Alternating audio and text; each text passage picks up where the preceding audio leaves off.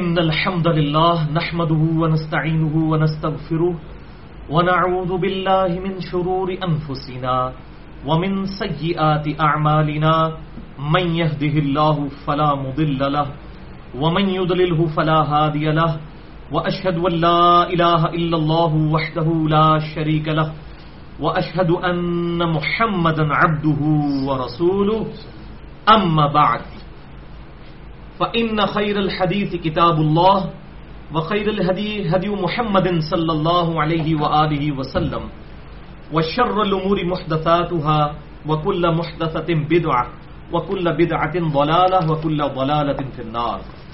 أعوذ بالله السميع العليم من الشيطان الرجيم من همزه ونفخه ونفثه. بسم الله الرحمن الرحيم. رب اشرح لي صدري ويسر لي أمري واحلل عقدة من لساني يفقهوا قولي. بسم الله الرحمن الرحيم. إن الله وملائكته يصلون على النبي يا أيها الذين آمنوا صلوا عليه وسلموا تسليما. اللهم صل على محمد وعلى آل محمد كما صليت على إبراهيم وعلى آل إبراهيم إنك حميد مجيد. اللهم بارك على محمد وعلى آل محمد كما باركت على إبراهيم وعلى آل إبراهيم إنك حميد مجيد. الحمدللہ آج 10 اکتوبر 2015 کو ہفتے کے دن 25 اور 26 ذوالحجہ 1436 ہجری کی درمیانی رات میں قرآن کلاس نمبر 192 میں ہم انشاءاللہ تعالی سورۃ الاسراء یعنی سورہ بنی اسرائیل کے کانٹیکسٹ میں واقعہ معراج سے متعلق اپنی اسی گفتگو کو آگے لے کر چلیں گے جس پر ہم نے پچھلے ہفتے تقریباً 94 منٹ گفتگو کی تھی، جو ہماری ویب سائٹ اہل سنت پاک.com پر ہمارے یوٹیوب کے چینل انجینئر محمد علی مرزا کے تھرو اپلوڈ ہو چکی ہے، اور اس کا عنوان تھا مسئلہ نمبر 126A، واقعہ معراج سے متعلق 3 علمی پوائنٹس اور قرآن حکیم سے واقعہ معراج کا بیان. آج انشاءاللہ اسی گفتگو کی کنٹینیوشن ہے، اور آج کی گفتگو کا عنوان ہوگا مسئلہ نمبر 126B، کمپلیٹ واقعہ معراج، مکمل واقعہ معراج صحیح بخاری اور صحیح مسلم کی صحیح الاسناد احادیث کی روشنی میں انشاءاللہ. بھائیو، آج کی گفتگو کی ڈیٹیل میں جانے سے پہلے میں تھوڑا سا اوور ویو کروا دوں 2-3 منٹ کے اندر ہماری جو پچھلی دفعہ گفتگو ہوئی تھی، تاکہ آج کی گفتگو کے ساتھ اس کا صحیح ربط بن جائے. پچھلے ہفتے ہم نے قرآن کلاس نمبر 191 میں مسئلہ نمبر 126A کے کانٹیکسٹ میں اپنی تمہیدی گفتگو اور علمی پوائنٹ نمبر 1 میں تقریباً 15 منٹ میں سورہ بنی اسرائیل کا مکمل تعارف اور اس کی فضیلت کو ڈسکس کیا تھا. پھر اس سے اگلے 25 منٹ میں علمی پوائنٹ نمبر 2 کے تحت واقعہ معراج کے کانٹیکسٹ میں الاسراء یعنی نبی صلی اللہ علیہ وسلم کا زمینی سفر اور المعراج یعنی آپ صلی اللہ علیہ وسلم کا آسمانی سفر، اس کے حوالے سے قرآن و سنت کی روشنی میں ڈسکشن کی تھی، اور اسی میں ہم نے معجزے کی حقیقت اور کرامت کسے کہتے ہیں، استدراج کیا ہوتا ہے، اس کے فرق کو نمایاں کیا تھا. پھر اس سے اگلے 35 منٹ میں علمی پوائنٹ نمبر 3 کے کانٹیکسٹ میں ہم نے دنیا اسلام میں جو واقعہ معراج سے متعلق 4 نظریات اسٹیبلش ہیں ان کو ہم نے ان ڈیٹیل ڈسکس کیا تھا اور سمجھنے کی کوشش کی تھی. اور پھر آخری 20 منٹ کے اندر ہم نے قرآن حکیم سے کل 5 ریفرنسز کی روشنی میں بلو پرنٹ کور کر لیا تھا واقعہ معراج کا، جو کہ 2 حصوں پر مشتمل ہے. الاسراء یعنی مسجد الحرام سے لے کر بیت المقدس تک، جسے ہم آج مسجد اقصی کہتے ہیں، اور پھر بیت المقدس سے لے کر آسمانوں تک اسے کہتے ہیں المعراج، الاسراء والمعراج. اس کے حوالے سے ہم نے جو اس کا بلو پرنٹ ہے، بیسک سٹرکچر ڈسکس کر لی تھی. آج انشاءاللہ اسی کی کنٹینیوشن ہوگی صحیح بخاری اور صحیح مسلم کی صحیح الاسناد احادیث کی روشنی میں انشاءاللہ تعالی. بھائیو، آج بھی جتنی آیات آئیں گی میں انشاءاللہ ان کے مکمل ریفرنسز دے دوں گا، اور جتنی احادیث آئیں گی خصوصاً کریٹیکل احادیث ان کے نمبرز علماء حرمین، بیروت اور دارالسلام کی انٹرنیشنل نمبرنگ کے مطابق دوں گا، جس کے مطابق پوری دنیا میں عربی کتب شائع ہوتی ہیں. اور مکتبۃ الشاملہ اور باقی عربی سافٹ ویئرس بنائے جاتے ہیں. اس کے باوجود اگر کسی کا کوئی اس حوالے سے سوال ہو تو وہ لیکچر کے اینڈ پہ کر سکتا ہے، یا بعد میں بھی مجھے ای میل کر سکتے ہیں. mirza_95@yahoo.com میرا ای میل ایڈریس ہے. اور ای میلز کے حوالے سے یہ بھی سن لیں کہ ضروری نہیں کہ میں 24 گھنٹے کے اندر جواب دے دوں، بعض اوقات 48 اور 72 گھنٹے بھی لگ جاتے ہیں کیونکہ ای میلز بہت زیادہ ہوتی ہیں. اس لیے پریشان ہونے کی اور بار بار ای میلز ڈالنے کی کوشش نہ کی جائے. بھائیو، صحیح الاسناد احادیث کی روشنی میں الاسراء والمعراج یعنی آپ صلی اللہ علیہ وسلم کا زمینی سفر اور آسمانی سفر، اس کی ڈیٹیل میں جانے سے پہلے میں پچھلے لیکچر کے حوالے سے ایک کلیریفیکیشن دے دوں. میں نے پچھلی دفعہ یہ بات بتائی تھی کہ جو مسجد اقصی کا ورڈ قرآن حکیم میں آیا، اعوذ باللہ من الشیطان الرجیم، بسم اللہ الرحمن الرحیم، سبحان الذی اسری بعبدہ لیلا من المسجد الحرام الی المسجد الاقصی، پاک ہے وہ ذات جو راتوں رات لے گئی اپنے بندہ خاص یعنی محمد رسول اللہ صلی اللہ علیہ وسلم کو مسجد الحرام سے لے کر مسجد اقصی تک. تو اقصی کے لغت میں جو ٹرانسلیشن ہے وہ ہے دور کی مسجد. اس وقت تک اسے مسجد اقصی نہیں کہا جاتا تھا. تو قرآن حکیم میں جو ہے یہ دور کی مسجد یعنی وہاں سے تقریباً 40 دن کی مسافت تھی پیدل. اور میں نے بتایا کہ آج بھی تقریباً 1200 کلومیٹر بنتا ہے زمینی سفر اور تقریباً 1200 کلومیٹر جو ہے ایریل سفر ہے اور 2000 کلومیٹر پیدل کا سفر بنتا ہے مسجد الحرام سے لے کر بیت المقدس تک. تو یہ قرآن حکیم میں جو اقصی کا لفظ آیا یہ مسجد اقصی کا نام نہیں بلکہ اس کی صفت تھی کہ دور کی مسجد. پھر اس کی بنیاد کے اوپر پھر اس کا نام رکھ لیا گیا. البتہ بیت المقدس جو ہے یہی ورڈ تھا اور یہی وجہ ہے کہ صحیح بخاری اور صحیح مسلم کی جتنی احادیث واقعہ معراج سے ریلیٹڈ ہیں کسی میں آپ کو مسجد اقصی کا ورڈ نہیں ملے گا. تمام احادیث میں بیت المقدس یا ایلیا کا ورڈ ملے گا. مثلا صحیح بخاری میں انٹرنیشنل نمبر کے مطابق 4716، 3888، 3886 اور صحیح مسلم میں 411، 428 اور 430 نمبر احادیث جو واقعہ معراج الاسراء والمعراج سے ریلیٹڈ ہیں تمام میں آپ کو بیت المقدس کا ورڈ ملے گا یا ایلیا کا ورڈ ملے گا، مسجد اقصی کا نہیں ملے گا. یہ اس کا صفاتی نام قرآن حکیم کی بنیاد کے اوپر بعد میں رکھا گیا. بیت المقدس پہلے سے موجود تھا. مثال کے طور پر جو ہم مدینہ شریف کہتے ہیں، آج ہم مدینہ شریف کسے کہتے ہیں؟ اس شہر کو جس میں ہمارے محبوب صلی اللہ علیہ وسلم کی قبر مبارک ہے. آپ صلی اللہ علیہ وسلم کی وہاں ہجرت فرمانے سے پہلے اسے یثرب کہتے تھے. مدینہ تو کسی بھی شہر کو کہہ سکتے ہیں، مدینہ کا مطلب ہی شہر ہے. جیسے اقصی دور کی مسجد، تو لغت میں معنی جو ہے مدینہ کے وہ شہر ہے. لیکن آج جب ہم مدینہ کی بات کرتے ہیں تو اس سے مراد وہ مدینہ شریف جس کا پرانا نام یثرب تھا. اس حوالے سے بخاری اور مسلم میں ایک حدیث ہے، دو حدیثیں ہیں، دونوں متفقون علیہ حدیث ہیں. پہلی حدیث بخاری میں 1197 اور مسلم میں 3384 کہ آپ صلی اللہ علیہ وسلم نے فرمایا کہ 3 مسجدوں کے علاوہ ایکسٹرا آرڈنری ثواب کی نیت سے، اضافی ثواب کی نیت سے اونٹ کے کجاوے مت کسے جائیں، سفر مت اختیار کیا جائے. پہلی مسجد مسجد الحرام، دوسری مسجد اقصی، مسجد نبوی اور تیسری مسجد اقصی. بعض احادیث کے اندر مسجد نبوی تیسرے نمبر پر ذکر ہوئی، بال یہ 3 مسجدیں، اس میں مسجد اقصی کا لفظ موجود ہے. لیکن ظاہر ہے کہ اس وقت اسٹیبلش ہو چکا تھا یہ ورڈ. دوسری حدیث بھی بخاری اور مسلم کی متفقون علیہ حدیث ہے. بخاری میں 3366، صحیح مسلم میں 1161 اور 1162. آپ صلی اللہ علیہ وسلم سے پوچھا گیا کہ بتائیے اے اللہ کے محبوب صلی اللہ علیہ وسلم سب سے پہلے دنیا میں کون سی مسجد بنائی گئی؟ تو آپ صلی اللہ علیہ وسلم نے فرمایا کہ سب سے پہلی مسجد جو ہے مسجد الحرام بنائی گئی. اس کا ذکر جو ہے وہ قرآن حکیم کے اندر بھی سورہ آل عمران میں موجود ہے کہ سب سے پہلے جو اللہ کی عبادت کے لیے گھر بنایا گیا وہ بیت اللہ جو کہ مکہ کے اندر ہے، اس کو بکہ بھی کہتے ہیں، مکہ بھی، دونوں ورڈ استعمال ہوتے ہیں. پھر اسی حدیث بخاری اور مسلم میں آتا ہے کہ انہوں نے پوچھا کہ یا رسول اللہ صلی اللہ علیہ وسلم اس کے بعد کون سی مسجد؟ تو آپ صلی اللہ علیہ وسلم نے فرمایا مسجد اقصی. لیکن چونکہ اس وقت اس کا اقصی نام پڑ چکا تھا، ورنہ وہ ہے بیت المقدس ہی تھا، وہ مسجد ہی تھی، اس کو ہم بیت المقدس کہتے ہیں، یہ ایلیا. پھر پوچھا گیا ان دونوں کے درمیان کتنا عرصہ گزرا؟ تو آپ صلی اللہ علیہ وسلم نے فرمایا کہ 40 سال.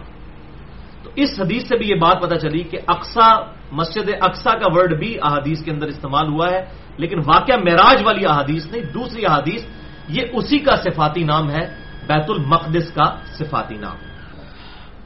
بھائیو، آج انشاءاللہ تعالی ہم الاسراء والمعراج یعنی آپ صلی اللہ علیہ وسلم کا زمینی سفر مسجد الحرام سے لے کر بیت المقدس یعنی مسجد اقصی تک، اور المعراج یعنی آپ صلی اللہ علیہ وسلم کا آسمانی سفر بیت المقدس سے لے کر 7 آسمانوں کے اوپر سدرۃ المنتہا تک، اس کو انشاءاللہ صحیح بخاری اور صحیح مسلم کی احادیث کی روشنی میں ڈسکس کریں گے۔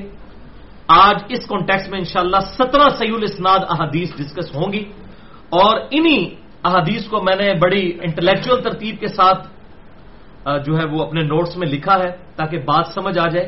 یہ الل ٹپ ایٹ رینڈم نہیں ہے بلکہ ایک پوری ترتیب کے ساتھ ہے، 17 صحیح الاسناد احادیث، اور اسی میں جو سورہ بنی اسرائیل میں آیا اعوذ باللہ من الشیطان الرجیم بسم اللہ الرحمن الرحیم لنریہ من آیاتنا، آپ صلی اللہ علیہ وسلم کو یہ سفر معراج اس لیے کروایا گیا تاکہ اللہ تعالیٰ اپنی قدرت کی بڑی بڑی نشانیاں دکھائے۔ اور سورۃ النجم کی آیت نمبر 18 میں آیا لقد رأى من آیات ربہ الکبریٰ، بے شک نبی صلی اللہ علیہ وسلم نے اللہ تعالیٰ کی قدرت کی بڑی بڑی نشانیاں دیکھی۔ تو یہ بڑی بڑی جو نشانیاں ہیں ان کی ڈیٹیلز ہمیں صحیح بخاری اور صحیح مسلم کے اندر ملتی ہے، انشاءاللہ ہم اس کو ڈسکس کریں گے۔ اور ظاہر ہے کہ یہ ایک فزیکل ایکسپیرینس ہے کیونکہ یہ دیکھا گیا ہے، خواب میں دیکھنا اتنا بڑا کمال نہیں ہے، فزیکل ایکسپیرینس ہے۔ اس حوالے سے میں نے پچھلی دفعہ بھی گفتگو کی تھی، آج بھی انشاءاللہ اس کو ڈسکس کروں گا۔ اور انہی بڑی نشانیوں میں سے ایک جو بڑا ایشو ہے واقعہ معراج کے حوالے سے کہ کیا نبی صلی اللہ علیہ وسلم نے سفر معراج میں اللہ تعالی کا دیدار بھی کیا تھا یا نہیں، اس پہ انشاءاللہ ہماری اگلی دفعہ آخری نشست ہوگی، مسئلہ نمبر 126C کے عنوان سے انشاءاللہ۔ اب آ جائیے ان 17 صحیح الاسناد احادیث کی طرف، اور یہ 17 کی جو نسبت ہے، میں نے دن رات میں فرض نماز کی رکعتوں کی تعداد ہے 17، جس پہ اہل سنت اور اہل تشیع کا اجماع ہے۔ فجر کے 2 فرض، ظہر کے 4، عصر کے 4، مغرب کے 3 اور عشاء کے 4، یہ 17 کا عدد میں نے اس سے ڈیڈکٹ کیا ہے۔ اور پچھلی دفعہ بھی میں نے جو مشکات المصابیح کے کانٹیکسٹ میں بتایا تھا 92 احادیث ہیں آپ صلی اللہ علیہ وآلہ وسلم کے معجزات سے ریلیٹڈ، تو اس پہ ایک کیوری سامنے آئی اور میں نے کہا کہ یہ 92 کی جو نسبت ہے حروف ابجد کے اعتبار سے، یہ محمد صلی اللہ علیہ وسلم کے بھی حروف تہجی بنتے ہیں حروف ابجد کے اعتبار سے، اور ہمارے پاکستان کا بھی کنٹری کوڈ 92 ہے۔ تو اس حوالے سے ایک جو ہے وہ وسوسہ سیٹل کر دوں، ایک بندے کی طرف سے سوال آیا تھا کہ یہ جی لوگ تعویذات لکھتے ہیں، تو بھائی ہم نے نہ تعویذ لکھا 92 کا، نہ کسی کو اس کی ترغیب دلائی، میں نے تو حروف ابجد کے جو تعویذات لکھے جاتے ہیں اس کے خلاف پورا لیکچر ریکارڈ کروایا ہوا ہے، مسئلہ نمبر 109 کے نام سے۔ حروف ابجد ایز اے علم بہترین علم ہے، ایز اے علم اس کے اگر کوئی اعداد لکھتا ہے یا اس سے کوئی، یہ اسی طرح جیسے انگلش لینگویج ہے، یہ تابعین کے دور کے اندر اسٹیبلش ہو چکی تھی، اور تابعین کے دور کے اندر بعض روایتوں سے ملتا ہے کہ تابعین اس کے تعویذات بھی لکھا کرتے تھے، اگرچہ ہم اس کو صحیح نہیں سمجھتے، صحابہ سے ثابت نہیں، تابعین سے ثابت ہے، اسی لیے امام ابن تیمیہ المتوفا 728 ہجری وہ بھی تعویذات لکھنے کے قائل تھے، قرآنی تعویذات۔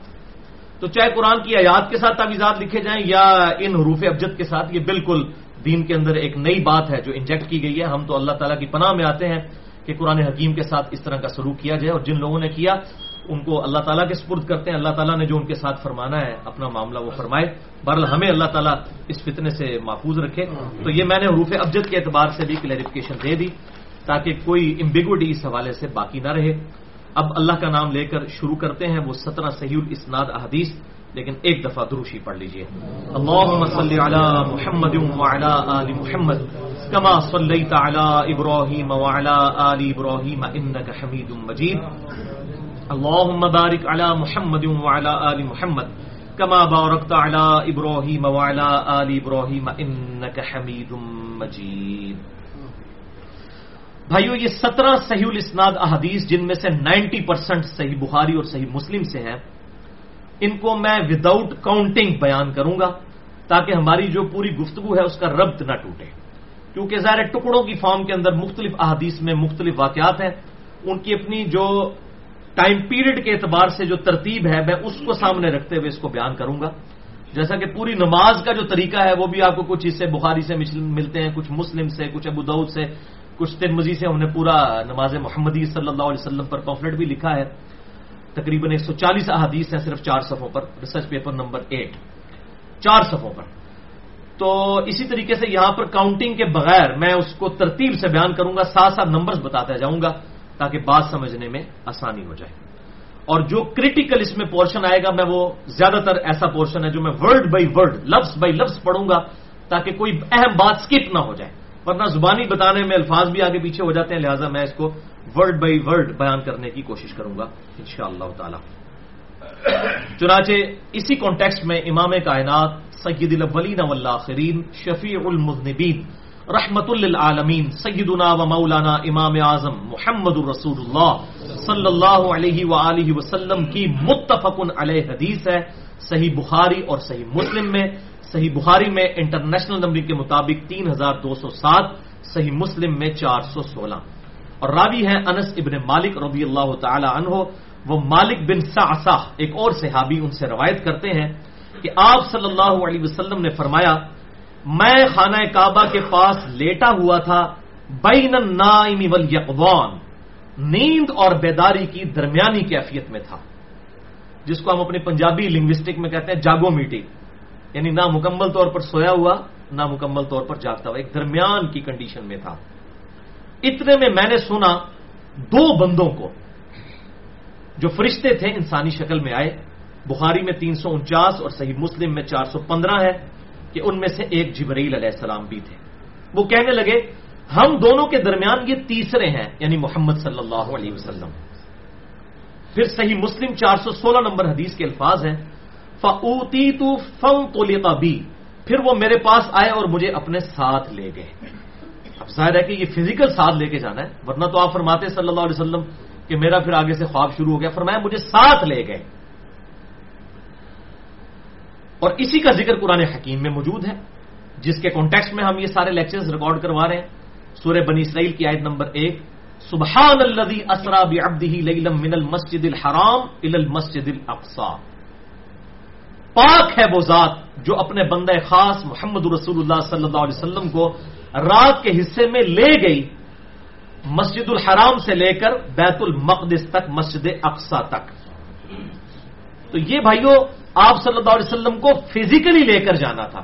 اسراء کا لفظ قرآن حکیم میں سورۃ الدخان کی آیت نمبر 23 میں بھی آیا ہے، فَأَسْرِ بِعِبَادِي لَيْلًا إِنَّكُمْ مُتَّبَعُونَ، اے موسیٰ علیہ السلام راتوں رات میرے بندوں کو لے کر نکلو، بے شک فرعونی تمہارا پیچھا کریں گے. وہاں بھی اسراء کا لفظ ہے. تو موسیٰ علیہ السلام روحانی طور پر اپنے امتیوں کو لے کر نہیں نکلے تھے، 6 لاکھ کے لشکر کو فزیکلی ٹینجیبل فارم میں جسمانی طور پر لے کر نکلے تھے. یہ وہی لفظ ہے. اور اس سے بھی سپورٹو اسی کو صحیح بخاری میں 3 طرق امام مسلم لے کر آئے. امام بخاری صحیح بخاری میں انٹرنیشنل نمبر کے مطابق 3888، 4716 اور 6613. ابن عباس رضی اللہ تعالی عنہما کا قول ہے، وہ کہتے ہیں سورہ بنی اسرائیل کی جو آیت نمبر 60 ہے، وما جعلنا الرؤيا التي اريناك الا فتنة للناس، اے محبوب صلی اللہ علیہ وسلم ہم نے یہ جو آپ کو معراج اور الاسراء کا منظر دکھایا، اس کو ہم نے لوگوں کے لیے آزمائش کا ذریعہ بنا دیا. یعنی ظاہر ہے کہ بہت بڑی آزمائش تھی. آزمائش اگر خواب ہوتا تو آزمائش نہ ہوتی. خواب میں تو ہم نے بھی کئی بار اپنے آپ کو اڑتے ہوئے دیکھا ہے، ٹھیک ہے، یہ تو آزمائش نہیں بنتی. آزمائش تو یہ ہے کہ کوئی فزیکلی دعویٰ کر دے اتنا بڑا کہ 40 دن کا سفر اس زمانے میں بھی، اور آج بھی ایریل ڈسٹینس 1200 کلومیٹر اور زمینی سفر 2000 کلومیٹر، رات کے ایک حصے میں ہو کر آنا اور پھر وہاں سے 7 آسمان اور سدرۃ المنتہا سے واپس آنا، یہ دعویٰ کوئی کرے تو ظاہر ہے یہ بہت بڑا فتنہ ہے، بہت بڑی آزمائش ہے. فتنہ یہ پنجابی والا نہیں، عربی والا فتنہ. آزمائش ہے اہل ایمان کے لیے بھی کہ انہیں اس واقعے کو ماننا پڑے گا بغیر دیکھے ہوئے، اور کافروں کے لیے اس لیے کہ وہ اس کو ڈینائی کریں گے. یہ کیسے ہو سکتا ہے اتنا لمبا سفر؟ تو اسی آیت کے کانٹیکسٹ میں صحیح بخاری میں 3 طرق امام بخاری لے کر آئے ہیں، 3888، 4716، 6613. ابن عباس کا موقوفاً قول ہے. وہ کہتے ہیں اسی آیت کے کانٹیکسٹ میں، ہی رؤیا عین اریہا رسول اللہ صلی اللہ علیہ وسلم، یہ جو آپ صلی اللہ علیہ وسلم کو منظر دکھایا گیا یہ آنکھوں کا دیکھنا تھا جو آپ صلی اللہ علیہ وسلم نے دیکھا. لیلۃ اسری بہ الی بیت المقدس، اس رات کہ جس رات نبی صلی اللہ علیہ وسلم کو اللہ تعالیٰ نے سیر کروائی تھی بیت المقدس تک. یہ آنکھ کا دیکھنا تھا, اور خواب آنکھ سے نہیں دیکھی جاتی, دل سے دیکھی جاتی, اس میں آنکھوں کا تو کوئی دخل ہی نہیں ہوتا. تو اس حوالے سے یہ معاملہ بالکل کلیئر ہو گیا الحمدللہ, خصوصاً غامدی صاحب کے لیے اور باقی ایسے لوگوں کے لیے جو اسے بالکل روحانی سفر سمجھتے ہیں. اچھا, وہی حدیث بخاری اور مسلم کی پھر آگے چلتی ہے. فرشتے مجھ کو لے گئے, پھر میرے پاس ایک سونے کا تشت لایا گیا جس میں زمزم کا پانی تھا. بخاری 349, مسلم 416. جبرائیل علیہ السلام نے میرا سینہ چاک کیا, پھر اسے آب زمزم سے دھویا, پھر سونے کا تشت لائے جو حکمت اور ایمان سے بھرا ہوا تھا, اسے میرے سینے میں ڈال دیا اور پھر میرے سینے کو جوڑ دیا. اب آپ اندازہ کریں کہ وہ تشت ایمان و حکمت کا آیا, سونے کا. ایمان و حکمت بھرے گئے آپ صلی اللہ علیہ وسلم کے سینہ مبارک میں, اور جو آپ صلی اللہ علیہ وسلم کا دل مبارک دھویا گیا سونے کے تشت میں, پانی جو ہے وہ جنت سے نہیں آیا, وہ زمزم ہی تھا. اس سے آپ اندازہ لگائیں اس زمزم کی فضیلت کا. زمزم سے دھویا گیا, یہ بڑی انپورٹنٹ بات ہے, پوائنٹ ٹو بی نوٹڈ. تو یہ واقعہ ہے جسے ہم شق الصدر کا واقعہ کہتے ہیں, آپ صلی اللہ علیہ وسلم کے سینہ مبارک کے چاک ہونے کا واقعہ. اور یہ واقعات آپ صلی اللہ علیہ وسلم کے ساتھ نمبر آف ٹائمز ہوئے ہیں. بعض کہتے ہیں 3 دفعہ, بعض کہتے ہیں 4 دفعہ. بہرحال مجھے جو صحیح الاسناد احادیث میں 2 واقعات تو بالکل پیٹ ملے ہیں. ایک تو یہ شب معراج والا, اور ایک آپ صلی اللہ علیہ وسلم کے ساتھ بچپن میں بھی یہ واقعہ ہوا, 8 سے 10 سال کی عمر میں, جب آپ صلی اللہ علیہ وسلم تربیت کے لیے سیدہ حلیمہ سعدیہ رضی اللہ تعالی عنہا کے پاس تھے. صرف دودھ پینے کے لیے نہیں, بلکہ اس وقت رواج تھا کہ شستہ عربی سیکھنے کے لیے بچوں کو بچپن کے 10-12 سال جو ہے وہ قبائلی علاقوں میں بھیجا جاتا تھا تاکہ وہاں سے شستہ عربی ایٹیکیٹ سیکھ کر آئیں. تو آپ صلی اللہ علیہ وسلم کو بھی وہاں پر بھیجا گیا بچپن میں. 8 سے 10 سال کی عمر تھی, اور یہ واقعہ ہے صحیح مسلم 413 نمبر حدیث انٹرنیشنل نمبر کے مطابق کہ آپ صلی اللہ علیہ وسلم کے ساتھ آپ کے بہن بھائی بھی تھے دودھ کے رشتے سے. سیدہ حلیمہ سعدیہ کے جو اولاد تھی, انہوں نے دیکھا کہ کوئی شخص آیا, اس نے آپ صلی اللہ علیہ وسلم کو زمین پر لٹایا, آپ کا سینہ چاک کیا, دل مبارک باہر نکالا, اور اس کے ساتھ خون کا ایک لوتھڑا تھا جسے ریموو کر دیا, اور پھر کہا کہ یہ دنیا کا حصہ تھا جو اس دل میں موجود تھا وہ نکال دیا, جو ہمیں اپنی جبلت میں ہر ایک انسان کو ملے گا. شیطان بھی اٹیچ ہے اور ایک فرشتہ بھی اٹیچ ہے, جو صحیح مسلم میں آتا ہے کہ ہر انسان کے ساتھ ایک شیطان اور ایک فرشتہ ہے. اور نبی صلی اللہ علیہ وسلم نے فرمایا اللہ تعالیٰ نے مجھے غلبہ دیا ہے, میرے ساتھ جو شیطان بھی اٹیچ تھا وہ بھی مجھے نیکی کی طرف ہی دعوت دیتا ہے.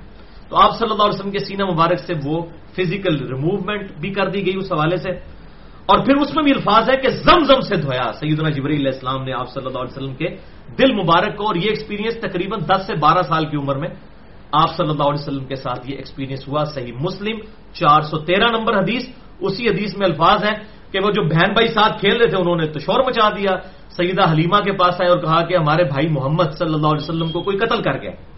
ظاہر ہے جی اتنا بڑا ایکسپیرینس, سینہ چاک, دل نکال لیا, تو قتل کرنے کی مترادف ہے, پیچھے کیا بچ جاتا ہے. اور یہ دیکھیں یہ معجزہ تھا, اور آپ صلی اللہ علیہ وسلم خود بھی اس کو روایت کر رہے ہیں. یہ آپ صلی اللہ علیہ وسلم نے حضرت انس بن مالک کو بتائی ہیں ساری باتیں کہ یہ معاملہ میرے شب معراج بھی ہوا اور بچپن میں بھی ہوا. تو ہم میں سے کسی کا دل باہر اس طرح نکال لیا جائے تو کوئی ہوش نہیں رہتی. تو یہ معجزانہ طور پر سارے معاملات ہوئے, آپ صلی اللہ علیہ وسلم خود اس کے راوی ہیں.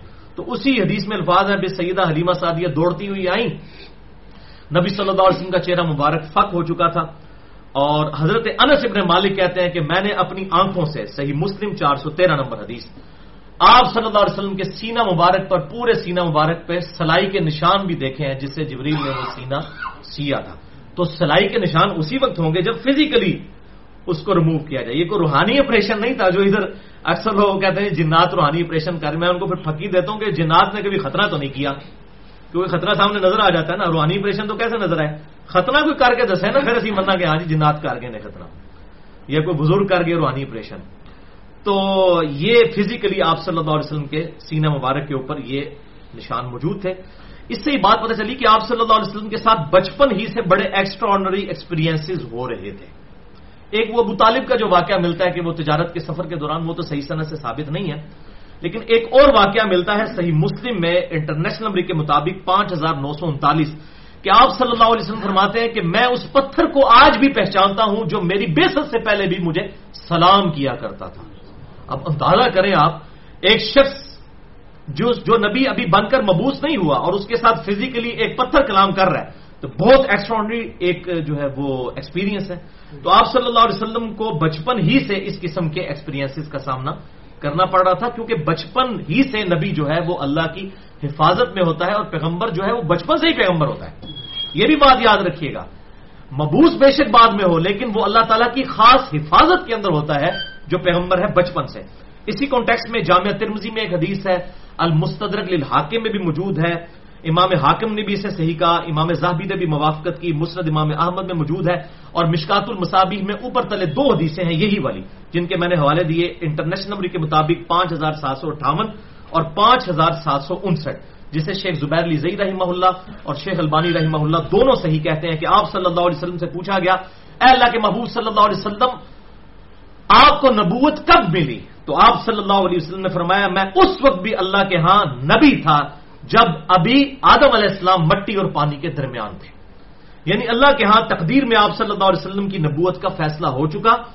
اور اگلی حدیث میں الفاظ ہیں کہ آپ صلی اللہ علیہ وسلم نے فرمایا کہ میں اللہ کے ہاں خاتم النبیین لکھا ہوا تھا اس وقت بھی جب کہ ابھی حضرت آدم علیہ السلام پانی اور مٹی کے درمیان تھے، یعنی ابھی پیدا بھی نہیں ہوئے تھے، میرے لیے خاتم النبیین کا ڈسیژن ہو چکا تھا. اور اسی میں آگے الفاظ ہے، آپ صلی اللہ علیہ وسلم نے فرمایا کہ میں دعائے ابراہیم ہوں، میں عیسیٰ علیہ السلام کی بشارت ہوں، میں اپنی ماں کا وہ خواب ہوں جو انہوں نے پیدائش کے وقت دیکھا کہ ان کے لیے ایک نور ظاہر ہوا جس سے شام کے محلات بھی روشن ہو گئے.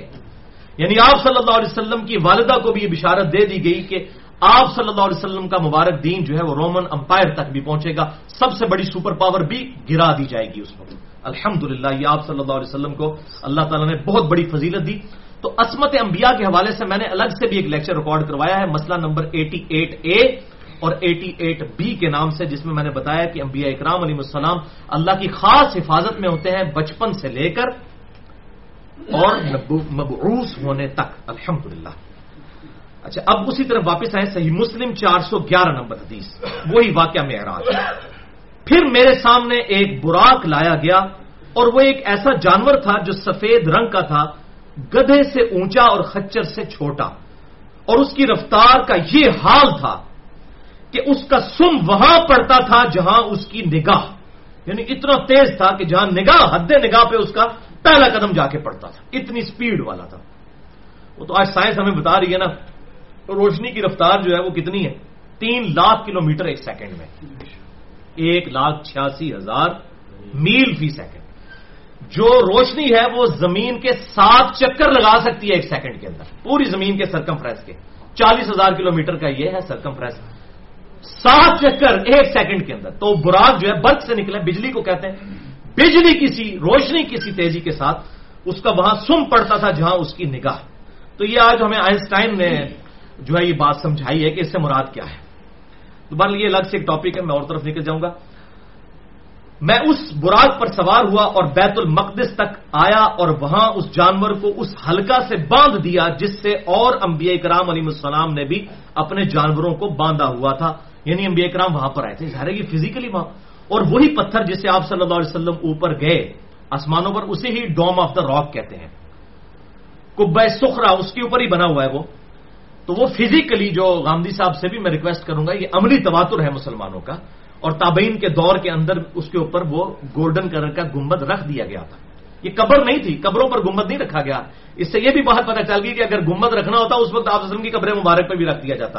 جو 650 سال بعد ایک بدعتی مصری بادشاہ جو رافضی تھا، اس نے منت مان کے وہ گنبد رکھا تھا. تو یہ گنبد جو اس وقت گولڈن کلر کا رکھا گیا تابعین کے دور کے اندر، بلکہ صحابہ بھی زندہ تھے. یہ حضور صلی اللہ علیہ وسلم کی وفات کے تقریباً 70 سال کے بعد کا واقعہ ہے. ولید بن عبد الملک کے دور میں وہ مکمل ہوا.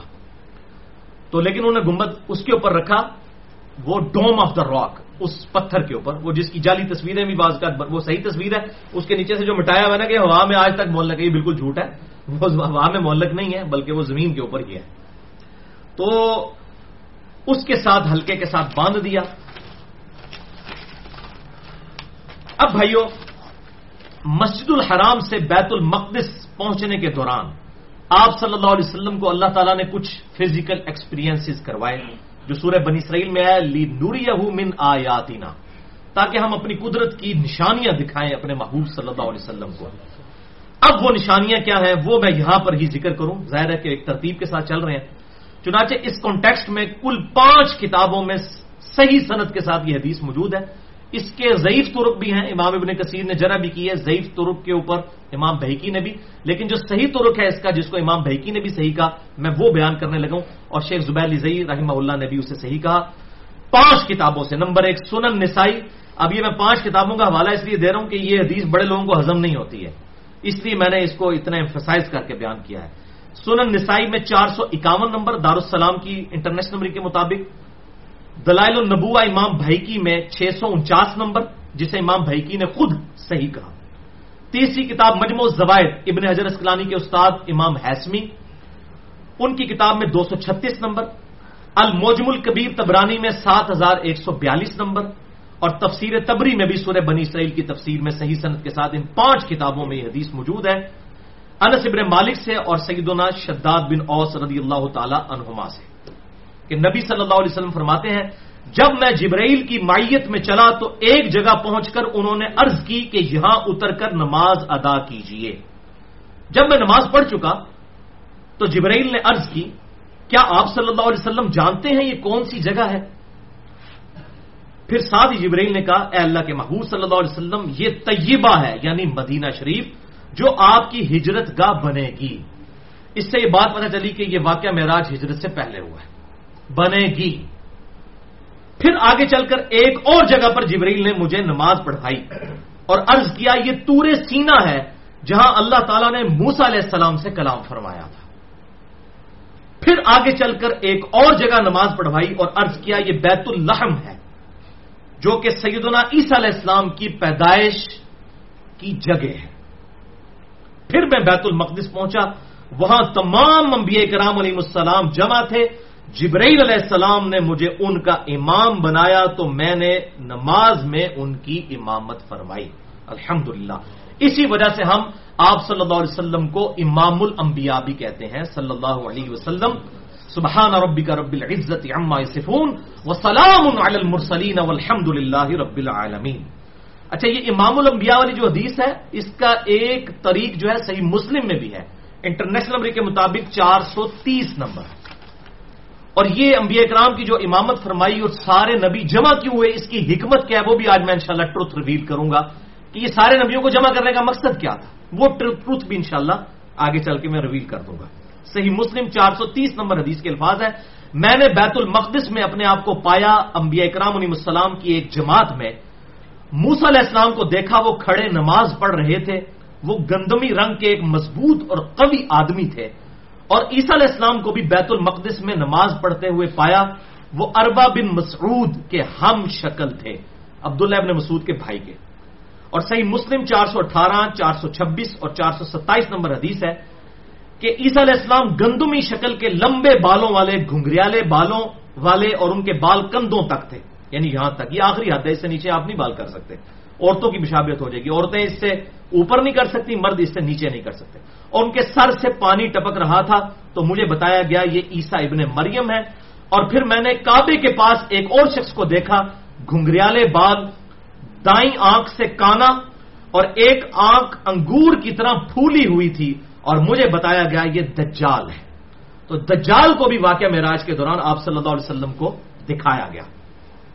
اور صحیح مسلم 430 نمبر حدیث میں مزید الفاظ ہیں کہ میں نے پھر حضرت ابراہیم علیہ السلام کو بھی دیکھا، وہ بھی بیت المقدس میں کھڑے نماز پڑھ رہے تھے، اور ان کے سب سے زیادہ ہم شکل تمہارے صاحب ہے، یعنی نبی صلی اللہ علیہ وسلم، اور میں سب سے زیادہ میں ابراہیم کا ہم شکل ہوں، یعنی میں محمد رسول اللہ صلی اللہ علیہ وسلم۔ پھر نماز کا وقت آیا، صحیح مسلم 430، پھر نماز کا وقت آیا تو میں نے تمام انبیاء کی امامت فرمائی۔ جب میں نماز سے فارغ ہوا تو مجھے بتایا گیا اے محمد صلی اللہ علیہ وسلم، یہ آپ کے پیچھے دوزخ کا داروغہ کھڑا ہے، مالک، اور یہ قرآن میں اس کا نام آیا ہے، سورہ الزخرف کی آیت نمبر 77 میں، مالک۔ تو اے اللہ کے محبوب صلی اللہ علیہ وسلم، آپ اسے سلام کیجئے، آپ فرماتے ہیں جیسے ہی میں اس کی طرف متوجہ ہوا تو اس نے میرے سلام کرنے سے پہلے ہی مجھے السلام علیکم کہہ دیا، تو میں نے پھر اس کے سلام کا جواب دیا. اس نے آپ صلی اللہ علیہ وسلم کو پروٹوکول دیا، خود سلام عرض کر دیا آپ کی بارگاہ میں. الحمدللہ. السلام علیکم ایھا النبی ورحمۃ اللہ وبرکاتہ. اچھا، ہمارے محبوب صلی اللہ علیہ وسلم نے بھائیوں اس سفر اسرا میں، الاسرا جو یہ مسجد الحرام سے لے کر بیت المقدس تک تھا، بیت اللحم میں نماز پڑھی، طور سینا پر نماز پڑھی اور مدینہ طیبہ میں. یہ 3 مقامات پر آپ صلی اللہ علیہ وسلم نے نماز پڑھی. اور اسی دوران ایک اور ایکسپیرینس بھی ہوا جو صحیح مسلم میں 2 طرق ہیں. انٹرنیشنل نمبر کے مطابق 6157 اور 6158. آپ صلی اللہ علیہ وسلم فرماتے ہیں کہ میں نے مسجد الحرام سے بیت المقدس جاتے ہوئے سرخ ٹیلے کے پاس موسیٰ علیہ السلام کو اپنی قبر میں نماز پڑھتے ہوئے دیکھا. وَهُوَ قَائِمٌ يُصَلِّي فِي قَبْرِهِ، وہ اپنی قبر میں کھڑے ہوئے تھے اور نماز پڑھ رہے تھے. تو یہ مسئلہ حیات النبی ایک الگ سے پورا ٹاپک ہے، اس میں نے 2 گھنٹے کی گفتگو کی ہے. مسئلہ نمبر نیو 5 کے نام سے اہل سنت پاک.com پر. آج مجھے اس کی تفصیل میں جانے کی ضرورت نہیں ہے. یہاں پر میں ایک بڑی انٹرسٹنگ بات اسی بیت اللحم، طور سینا اور مدینہ شریف میں جو آپ صلی اللہ علیہ وسلم کو بیت المقدس کے سفر کے دوران نمازیں پڑھائی گئیں، اس کے کانٹیکسٹ میں آپ کو بڑی ایک انٹرسٹنگ بات سناؤں. آپ کو یاد ہوگا کہ میں نے ایک لیکچر ریکارڈ کروایا تھا، مسئلہ نمبر 43، وسیلہ اور توسل کے صحیح احکام و مسائل. اور اسی طریقے سے قبر رسول صلی اللہ علیہ وسلم کی حاضری سے ریلیٹڈ بھی میرے 2 لیکچر ہیں، 54C اور 54D. تقریباً کوئی 3.5 گھنٹے کی گفتگو ہے. اس میں نے آج کل کے جو سلفی اور اہل حدیث حضرات کے نزدیک بہت بڑے امام ہیں، امام سے مراد یہ نہیں ہے کہ وہ امام حنیفہ کی طرح ان کو امام مانتے ہیں. بعض لوگ کہتے ہیں میں جب امام کہتا ہوں تو ان کو غصہ آتا ہے، وہ کہتے ہیں ہمارے امام تو نبی صلی اللہ علیہ وسلم ہے. تو ہمیں پتہ ہے ہم سے زیادہ کون جانتا ہے. ہم بھی الحمدللہ اسی لیے سب سے زیادہ محبت ہی اہل حدیث کے ساتھ کرتے ہیں کہ نبی صلی اللہ علیہ وسلم کو امام مانتے ہیں. مراد یہ کہ آج کل جو اسٹیبلش بڑے بڑے ائمہ میں امام ابن تیمیہ المتوفا 728 ہجری، ان کے ایک ایکسٹریم رویے کا وسیلہ اور توسل کے اعتبار سے اور قبر رسول کی حاضری کے اعتبار سے صلی اللہ علیہ وسلم میں نے رد کیا تھا. اور دوسری ایکسٹریم پر جو صوفیاء کے امام ہیں، امام ابو الحسن علی السبکی المتوفا 756 ہجری، یہ دونوں ایک ہی زمانے میں ہوئے. ان دونوں کا میں نے کریٹیکل انالیسس کے دوران ایک بات بتائی تھی کہ امام ابن تیمیہ المتوفا 728 ہجری نے اپنی کتاب اقتداء صراط مستقیم میں، جو دارالاسلام نے اردو ترجمے کے ساتھ شائع بھی کر دی ہے، اور مکتبۃ الشاملہ میں انٹرنیشنل نمبر کے مطابق 390 نمبر صفحے پر، اور یہ پورا ریسرچ پیپر بھی میں نے جو ہے اپنی ویب سائٹ اہل سنت پاک.com پر اردو میں بھی، انگلش میں بھی اور عربی میں بھی رکھ دیا ہے، ریسرچ پیپر نمبر 16 کے نام سے، بکس اینڈ ریسرچ پیپرز والے پورشن میں. اس میں نے بتایا تھا کہ امام ابن تیمیہ نے اقتداء صراط مستقیم صفحہ نمبر 390 مکتبۃ الشاملہ کے مطابق، اس میں انہوں نے سیدنا عبداللہ ابن عمر پر بدعت کا فتویٰ لگایا تھا، کیونکہ وہ حج کے سفر کے دوران نبی صلی اللہ علیہ وسلم کی جگہوں کو تلاش کر کے جہاں پر آپ صلی اللہ علیہ وسلم نے اپنے سفر حج میں نماز پڑھی تھی وہاں پر وہ نماز پڑھا کرتے تھے. اور اس حوالے سے امام بخاری رحمہ اللہ نے 10 طرق لیے ہیں صحیح بخاری کے اندر انٹرنیشنل نمبر کے مطابق 483 سے 492 تک. تو عبداللہ بن عمر ان جگہوں کو تلاش کرتے تھے کہ یہاں پر میرے نبی صلی اللہ علیہ وسلم نے نماز پڑھی، یہ میری سنت یہ بھی ادا ہو جائے. نبی صلی اللہ علیہ وسلم کی جگہوں کو تلاش کرتے تھے. تو اس کے اوپر ابن عمر پر ابن تیمیہ نے فتویٰ لگایا رضی اللہ تعالی عنہ کہ یہ بدعت ہے، کیونکہ خلفائے راشدین نے نہیں کی، اور ساتھ انہوں نے حدیث بھی لی کہ نئی نئی بدعتوں سے بچنا اور میرے خلفائے راشدین کی سنت کو لازم پکڑ لینا. یہ خلفائے راشدین نے نہیں کیا، یہ ابن عمر نے ایجاد کی تھی. تو سیدھا ظاہر بدعت کا فتویٰ لگایا. تو اس پہ پھر میں نے گرفت کی تھی ان 2 لیکچرز میں، مسئلہ 43 میں، اور بھی ان کی غلطیاں کچھ بتائی تھیں. اور اسی کانٹیکسٹ میں ایک فون کال بھی ریکارڈ ہے شیخ زبیر لیزئی رحمہ اللہ کے ساتھ میری 1435 ہجری 40 منٹ کی اہل سنت پاک.com پہ، جس میں انہوں نے یہ مانا کہ واقعی انہوں نے یہ غلط کام کیا ہے، اور ان کا ہم بری ہیں ابن تیمیہ کے اس فاسد عقیدے سے کہ جو انہوں نے ابن عمر کو بدعتی کہا. اب لگائے نا ابن تیمیہ پہ بھی رافضیت کا فتویٰ، ابن عمر کو انہوں نے بدعتی کہا. ہم تو ان سے بہت چھوٹے درجے کے جو لوگ ہیں ان کو رضی اللہ تعالیٰ عنہ کہہ کے بات کرتے ہیں، اور اس نے بدعتی کہا، اور وہ ہے شیخ الاسلام. ٹھیک ہے جی. تو یہ اب خود فیصلہ کریں کہ ایسے لوگوں کو شیخ الاسلام کہنا ہے یا شوخ الاسلام کہنا ہے. یہ فیصلہ ہم آپ پہ چھوڑتے ہیں. جو ابن عمر کو، جس کے بارے میں بخاری اور مسلم کی متفق علیہ حدیث ہے، عبداللہ بن عمر رجل صالح، عبداللہ بن عمر نیک مرد ہے. اس نیک مرد کے بارے میں جس کی فضیلت ہے اس کو بدعتی کہنے والا شیخ الاسلام ہے، یہ شیخ الاسلام ہے، یہ خود فیصلہ کریں. ہم کسی پہ فتویٰ نہیں لگاتے. ہم یہ کہتے ہیں کہ جو غلطیاں ہوئی وہ اللہ کے سپرد، اور جو ان کے نیک کام ہے اللہ تعالیٰ ان کا اجر ان کو عطا فرمائے، جتنے بھی لوگ ہیں. تو یہ حدیث جو میں نے بتائی بیت اللحم والی، یہ مجھے اس لیے یاد آئی آج. اور آج بھائی جہاں سے میں نے مغرب کی نماز بھی اسی مسجد میں پڑھی جس میں مجھے شیخ زبیر علی زئی رحمہ اللہ کی کال بھی آئی تھی. آپ کی وہ جو فیصل مسجد ہے، ایک فیصل مسجد اسلام آباد میں بھی ہے نا، ایک جیلم میں بھی فیصل مسجد ہے. تو وہ فیصل مسجد میں آج میں نے مغرب کی نماز پڑھی تو مجھے اچانک یاد آیا کہ عصر سے مغرب کے دوران 2010 کی بات ہے، میں بیٹھا ہوا تھا تو شیخ زبیر صاحب کی مجھے کال آئی. ان دنوں یہ امام ابن تیمیہ والا ایشو چل رہا تھا. مجھے کہتے ہیں علی بھائی وہ حدیث بھی بالکل ٹھیک ہے میرے نزدیک، اور یہ فقید ہیں جو ابن تیمیہ کے اندھے مقلد بنے ہوئے ہیں نا، کہ ابن عمر کو وہ بدعتی کہتا تھا، ان کو یہ فقید ہیں کہ نبی صلی اللہ علیہ وآلہ وسلم کو اللہ تعالیٰ نے جبرائیل کے ذریعے بیت اللحم میں بھی نماز پڑھوائی ہے اور طور سینہ پر بھی نماز پڑھوائی ہے اور مدینہ شریف میں بھی. یعنی یہ مبارک جگہ تھی نبیوں کی نسبت والی. تو انہوں نے کہا یہ بھی پھکی ان کو دیں جو ابن عمر کو بدعتی کہتے ہیں، یہ تو مرفوع حدیث ثابت ہوگی. لہذا اب اس کے مقابلے میں اگر کوئی سنن نسائی سے ابو بصرہ غفاری والی طور سینہ والی روایت بھی لے کر آئے گا وہ موقوف روایت ہوگی. مرفوع حدیث یہی ہے کہ آپ صلی اللہ علیہ وسلم کو بھی ان مبارک جگہوں کے اوپر نماز پڑھوائے گی. بل اس کی بنیاد پر جو مزارات تعمیر کیے جا رہے ہیں اور مزارات کے سفر کے لیے جا رہے ہیں ہم اس کو قطعاً آن نہیں کرتے ہیں. اس کے خلاف تو میرا پورا لیکچر ہے مسئلہ نمبر 27 کے نام سے. اسی حوالے سے بھائیو جو قبر رسول صلی اللہ علیہ وسلم کی حاضری کے اعتبار سے 54C اور 54D ریکارڈڈ موجود ہیں، جس میں میں نے امام ابن تیمیہ اور امام علی السبکی دونوں کا رد کیا تھا اور درمیان کا راستہ بتایا تھا. اس حوالے سے آج ڈیٹیل میں جانے کی ضرورت نہیں ہے، وہ جسے شوق ہو تو وہ دیکھ سکتا ہے. اب مزید ڈیٹیل میں جانے سے پہلے ایک دفعہ دروشی پڑھ لیجیے. اللہم صلی علی محمد وعلی آل محمد کما صلیت علی ابراہیم وعلی آل ابراہیم انک حمید مجید. اللہم بارک علی محمد وعلی آل محمد کما بارکت علی ابراہیم وعلی آل ابراہیم انک حمید مجید. اب یہ بھائیو بڑی اہم ترین گفتگو ہے، خصوصاً آج کل کے دور کے اعتبار سے ایک کریٹیکل ڈسکشن ہے جو میں کرنا چاہ رہا ہوں یہاں پر. بڑی اہم ڈسکشن ہے. وہ یہ بھائیوں کہ بیت المقدس میں انبیاء اکرام علیہ السلام کا جمع ہونا یہ خالصتاً معجزہ ہے. اس واقعے کی جو تفصیلات جتنی احادیث میں آئی وہ تو ہم بیان کر سکتے ہیں، باقی اس کی جو کیفیت ہے، موڈ جسے ہم انگلش میں کہتے ہیں، یہ متشابہات میں داخل ہے. یہ ہم سمجھانے کے لیے باتیں ضرور کرتے ہیں احادیث کی روشنی میں، لیکن اس کو کوئی فزیکلی اس طریقے سے عام آدمی آبزرو نہیں کر سکتا کہ وہاں پر جتنے لوگ موجود تھے.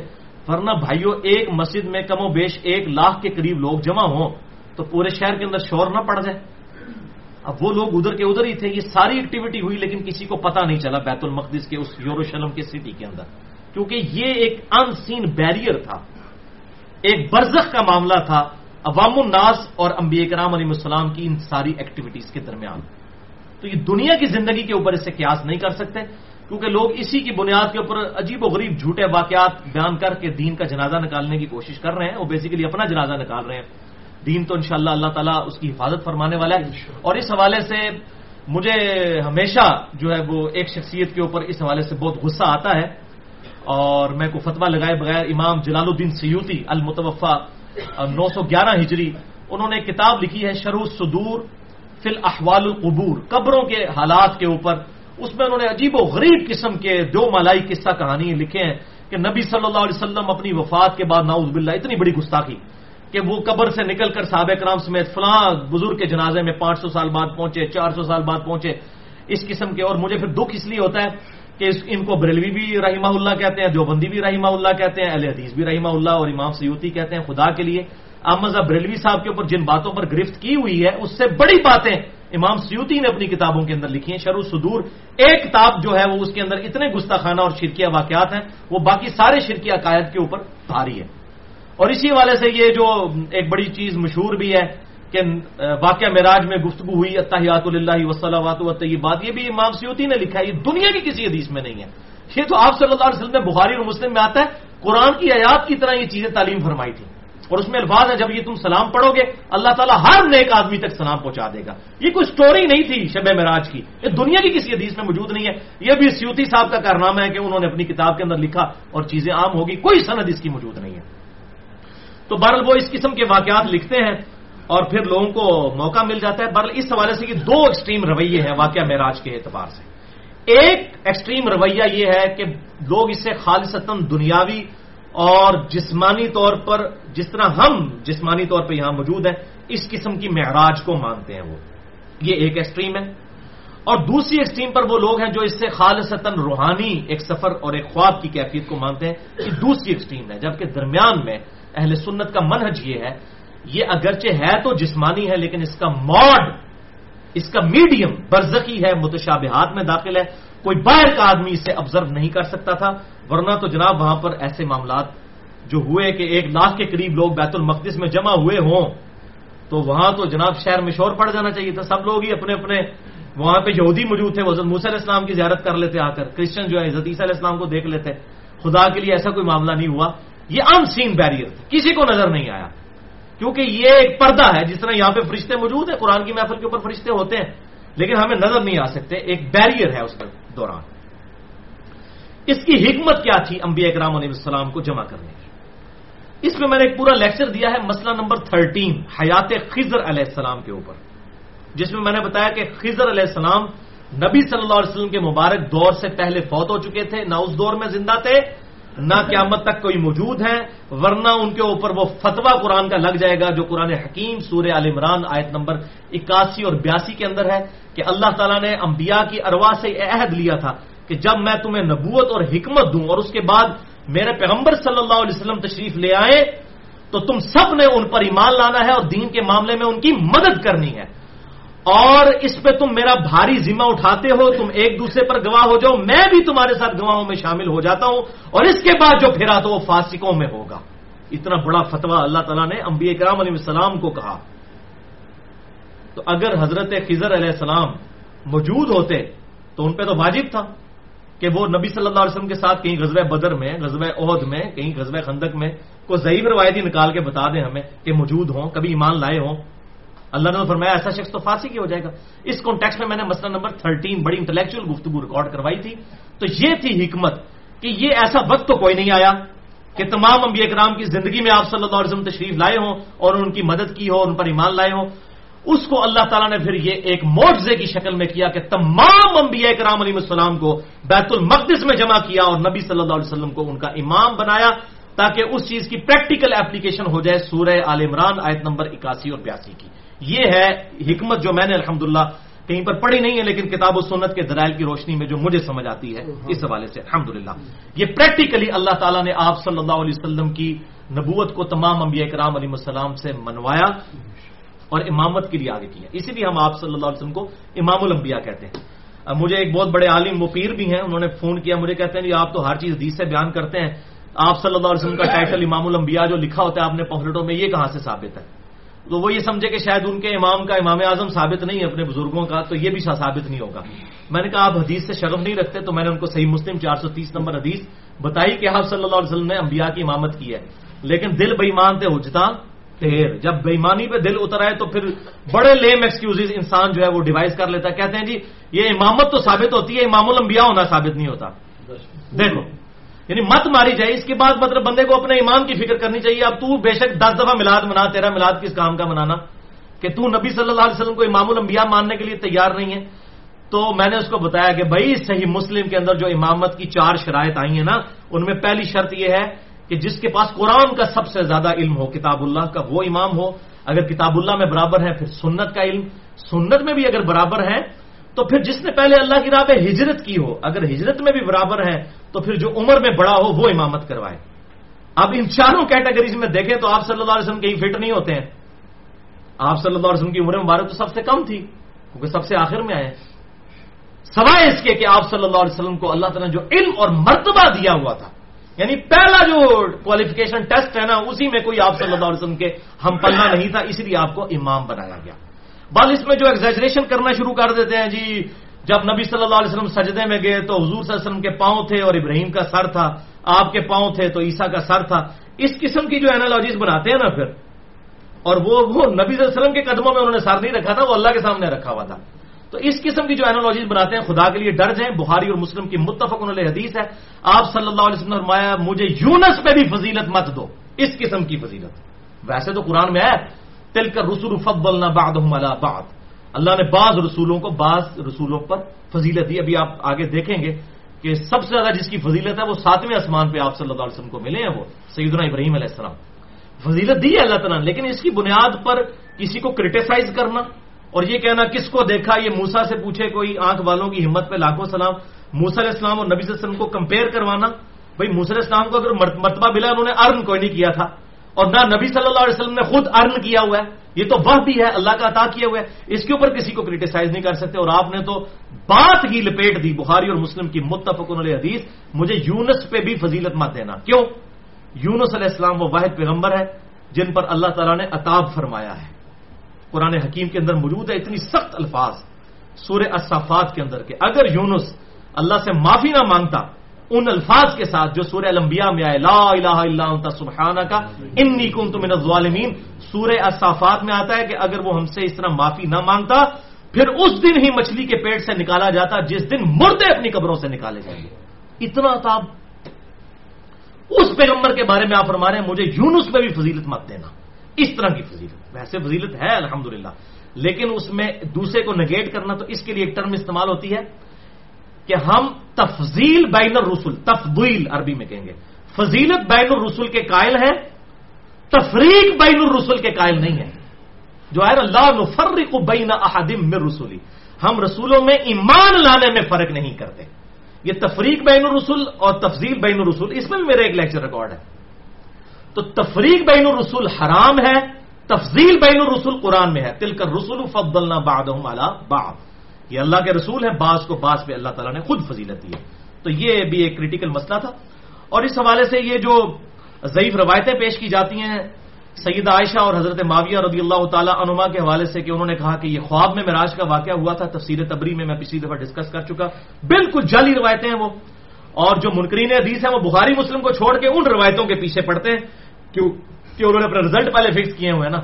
تو صحیح حدیثوں کا بھی انکار کرتے ہیں، کہتے ہیں جی یہ ضعیف ہے. پھر اگر ہم نے ضعیف بتانی شروع کر دی نا اور ان کا چٹا بٹا کھولنا شروع کیا پھر یہ کہیں گے نہیں یہ روایتیں ضعیف ہیں. تو یہ 2 نمبر پالیسی نہیں ہونی چاہیے. اور اس حوالے سے ایک صحیح بخاری کی جو حدیث ہے انٹرنیشنل نمبر کے مطابق 7517 نمبر، شریک بن عبداللہ والی روایت، یہ بہت کریٹیکل روایت ہے. انشاءاللہ میں اس کو اگلی دفعہ ڈسکس کروں گا کیونکہ اس حدیث کے آگے الفاظ ہیں کہ جب نبی صلی اللہ علیہ وسلم کی آخری ملاقات حضرت موسیٰ علیہ السلام سے ہوئی جبکہ 5 نمازیں جو ہیں وہ ڈیفائن ہو گئی، تو اس میں آگے الفاظ ہے وَاسْتَيْقَظَ وَهُوَ فِي مَسْجِدِ الْحَرَامِ، اس کے بعد جب میں اٹھا تو میں مسجد حرام میں تھا. تو یہ غامدی صاحب بھی اس روایت کو پیش کر رہے ہوتے ہیں، وہ کہتے ہیں دیکھیں آپ صلی اللہ علیہ وسلم نیند سے بیدار ہوئے تو مسجد حرام میں تھے. تو ہم اس کی تعویل یہ کرتے ہیں کہ اس سے مراد ہے جب میں اس فیز سے اس فیز میں واپس آیا، نہ کہ نیند سے اٹھنا یہ مراد تھا. بل اس حوالے سے جو بھی ڈسکشن ہے وہ اگلی دفعہ ہوگی انشاءاللہ دیدار الہی کے کانٹیکسٹ میں، کیونکہ اسی حدیث میں اس طرح کے الفاظ بھی موجود ہیں. انشاءاللہ تعالی ہم اگلی دفعہ ڈسکس کریں گے. بھائیو اب آگے چلتے ہیں بخاری اور مسلم کی متفق علیہ حدیث. بخاری میں 3207، مسلم میں 416 اور 411 نمبر. آپ صلی اللہ علیہ وسلم فرماتے ہیں کہ بیت المقدس سے میں پھر دوبارہ براق پر سوار ہوا جس کا قدم حد نگاہ تک پڑتا تھا. پھر مجھے جبرائیل علیہ السلام اپنے ساتھ لے کر چلے یہاں تک کہ ہم آسمان دنیا تک پہنچ گئے. یہ فزیکل ایکسپیرینس ہے. اب یہ اس کو المعراج کہہ رہے ہیں، وہ الاسرا تھا مسجد الحرام سے بیت المقدس تک، الاسرا زمینی سفر، اب یہ ہے آسمانی سفر المعراج. چونکہ یہ زیادہ کریٹیکل ہے اسی وجہ سے واقعہ معراج مشہور ہو گیا، ورنہ یہ ہے واقعہ الاسرا والمعراج. چونکہ یہ بہت کریٹیکل سفر ہے. اب اللہ تعالی مزید اپنی قدرت کی نشانیاں آپ صلی اللہ علیہ وسلم کو اس حوالے سے دکھائے گا. یہی حدیث آگے چلتی ہے کہ جبرائیل علیہ السلام کے ساتھ ہم آسمان دنیا پر پہنچ گئے. جبرائیل علیہ السلام نے دروازہ کھولنے کے لیے کہا تو فرشتے نے پوچھا آپ کون ہیں؟ جبرائیل علیہ السلام نے کہا کہ میں جبرائیل ہوں. پھر اس نے جبرائیل علیہ السلام سے پوچھا کہ آپ کے ساتھ کون ہے؟ تو انہوں نے فرمایا کہ محمد صلی اللہ علیہ وسلم. اس فرشتے نے پوچھا کیا انہیں بلایا گیا ہے؟ تو جبرائیل علیہ السلام نے کہا ہاں. تو تو پھر اس فرشتے نے دروازہ کھول کر کہا خوش آمدید اور تشریف لانے والے کتنے ہی اچھے ہیں، اور پھر دروازہ کھول دیا۔ جب میں وہاں پہنچا تو میں نے وہاں آدم علیہ السلام کو دیکھا۔ جبرائیل علیہ السلام نے بتایا کہ یہ آپ کے والد آدم علیہ السلام ہیں، انہیں سلام کیجئے۔ میں نے انہیں سلام کیا اور انہوں نے میرے سلام کا جواب دیا اور پھر کہا کہ صالح بیٹے، صالح نبی خوش آمدید ہو۔ پھر جبرائیل علیہ السلام مجھے لے کر اور اوپر گئے تو وہ دوسرے آسمان پر پہنچ گئے۔ انہوں نے دروازہ کھولنے کے لیے کہا، پوچھا گیا کون ہے؟ انہوں نے کہا جبرائیل۔ پھر پوچھا گیا آپ کے ساتھ کون ہے؟ انہوں نے کہا محمد صلی اللہ علیہ وسلم۔ پوچھا گیا کیا ان کی طرف کسی کو بھیجا گیا تھا؟ فرمایا ہاں۔ یعنی وہ کہہ رہے ہیں کہ یہ جو آپ ساتھ لے کے آ رہے ہیں کہ یہ یعنی مہمان بنا کر لائے گئے ہیں یا آپ اپنی کیپیسٹی میں خود لے کر آئے ہیں؟ تو ان کا نہیں، میں اللہ کے حکم سے ان کو لے کر آ رہا ہوں، ورنہ تو دروازہ نہیں کھول سکتا تھا۔ تو انہوں نے کہا خوش آمدید، آنے والے کتنے ہی اچھے ہیں، اور دروازہ کھول دیا دوسرے آسمان کا بھی۔ اس سے یہ بات پتہ چلی، یہ جو احمد بریلوی صاحب نے قصیدہ معراجیہ لکھ کر اور اس کو وہ جس طرح شادی کی ایک سرمنی پریزنٹ کیا نا کہ جی وہ فرشتے پہنچے ہوئے تھے براتی بن کے استقبال کے لیے، وہ بھائی آسمانوں کے فرشتوں کو پتہ ہی نہیں ہے کہ آپ وسلم اوپر آ رہے ہیں، ورنہ وہ پوچھا ساتھ کون ہے۔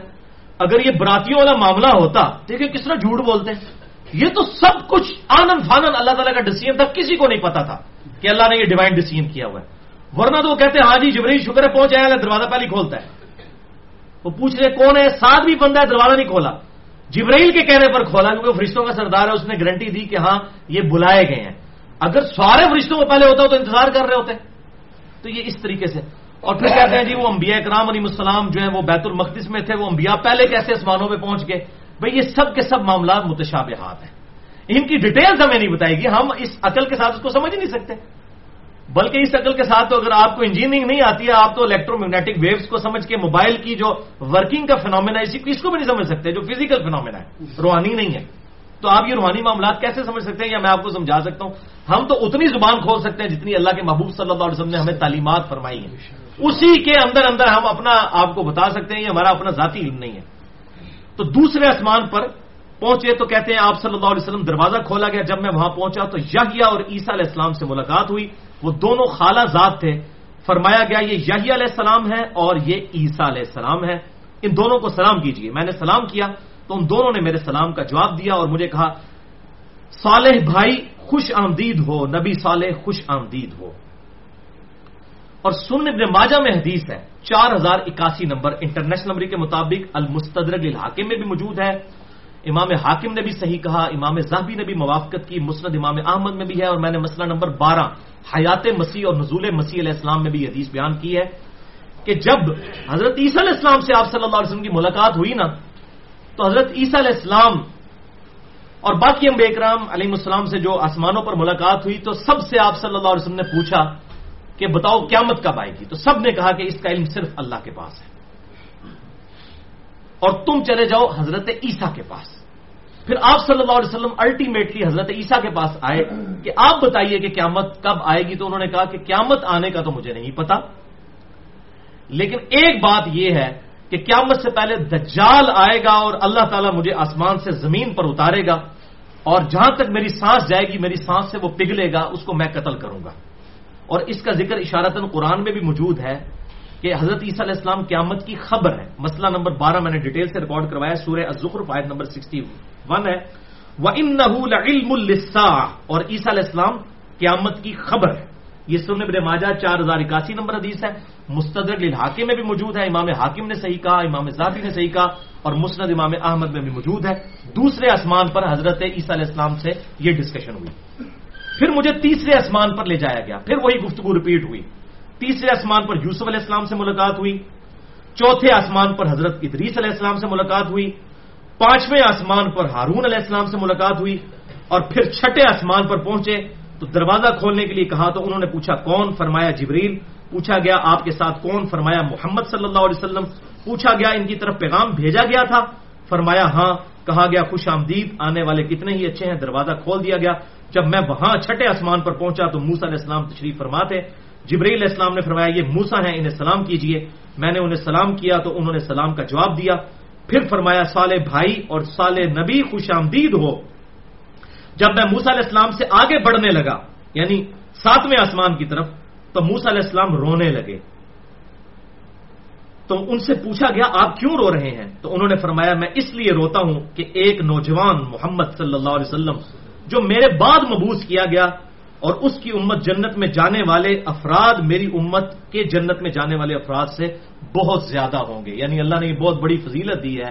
यानी ये उनका रश्क की वजह से रोना था कि मेरे बाद आया और अल्लाह ने उसको ये फजीलत दी। और बुखारी और मुस्लिम की मुत्तफक़ुन अलैह हदीस है कि जन्नतियों का निस्फ उम्मत मुहम्मदिया सल्लल्लाहु अलैहि वसल्लम से है।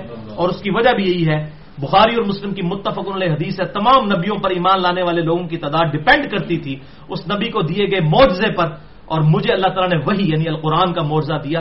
मैं अल्लाह से उम्मीद करता हूं सबसे ज्यादा उम्मती जन्नत में जाने वाले मेरी उम्मत से होंगे, क्योंकि मेरा मौजज़ा सबसे बड़ा है। और आज हमें प्रैक्टिकल नजर आ रहा है। आप देख लीजिए, इस्लाम is the fastest growing religion in America, in Europe. इसके ऊपर मैं कई लेक्चर दे चुका हूं। मसला नंबर 64 देख सकते हैं, मसला नंबर 1 देख सकते हैं, मसला नंबर 115 देख सकते हैं, और काफी लेक्चर्स। तो बहरहाल सुन्न इब्न माजा में भी एक हदीस मौजूद है। आप सल्लल्लाहु अलैहि वसल्लम ने फरमाया कि जन्नतियों की 120 में से 80 सफ़े मेरी उम्मत से होंगी। 120 में से 80 सफ़े। तो हजरत मूसा अलैहि सलाम ऐसे नहीं रो रहे थे। उन्होंने कहा ये मेरे बाद नौजवान आया और इसकी उम्मत ज्यादा जन्नत में जाएगी। फिर मुझे 7वें आसमान पर ले जाया गया।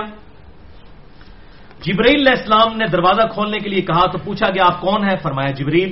पूछा गया आपके साथ कौन? फरमाया मोहम्मद सल्लल्लाहु अलैहि वसल्लम। पूछा गया क्या इनकी तरफ पैगाम भेजा गया था? फरमाया गया हां। आप देख लीजिए, कोई बारात नहीं, कोई बाराती नहीं, पता नहीं कहां से स्टोरी बना ली कसीदा मेराजिया में आमजा बरेलवी साहब ने। फिर उन्होंने कहा खुश आमदीद, कितने ही अच्छे हैं आने वाले। जब मैं वहां 7वें आसमान पर पहुंचा तो वहां इब्राहीम अलैहिस्सलाम तशरीफ फरमा थे। जिब्रील अलैहिस्सलाम ने कहा ए मोहम्मद सल्लल्लाहु अलैहि वसल्लम, ये आपके बाप इब्राहीम अलैहिस्सलाम हैं, इन्हें सलाम कीजिए। चुनाचे मैंने उन्हें सलाम किया तो उन्होंने मेरे सलाम का जवाब दिया। फिर फरमाया सालेह बेटे, सालेह नबी, खुश आमदीद। एक आदम अलैहिस्सलाम ने हुजूर को बेटा कहा और एक इब्राहीम अलैहिस्सलाम ने, बाकी सब ने कहा भाई। इस हवाले से एक हदीस भी है सही सनद के साथ मजमू ज़वाइद में इंटरनेशनल नंबरिंग के मुताबिक 16,898, मुस्नद अहमद में भी मौजूद है जिल्द 5 सफ़ा 418 पर 23,598 नंबर कि इब्राहीम अलैहिस्सलाम ने हुजूर सल्लल्लाहु अलैहि वसल्लम को एक नसीहत की कि अपनी उम्मत तक मेरा पैगाम पहुंचाइएगा, आप तक भी वो पहुंच जाए।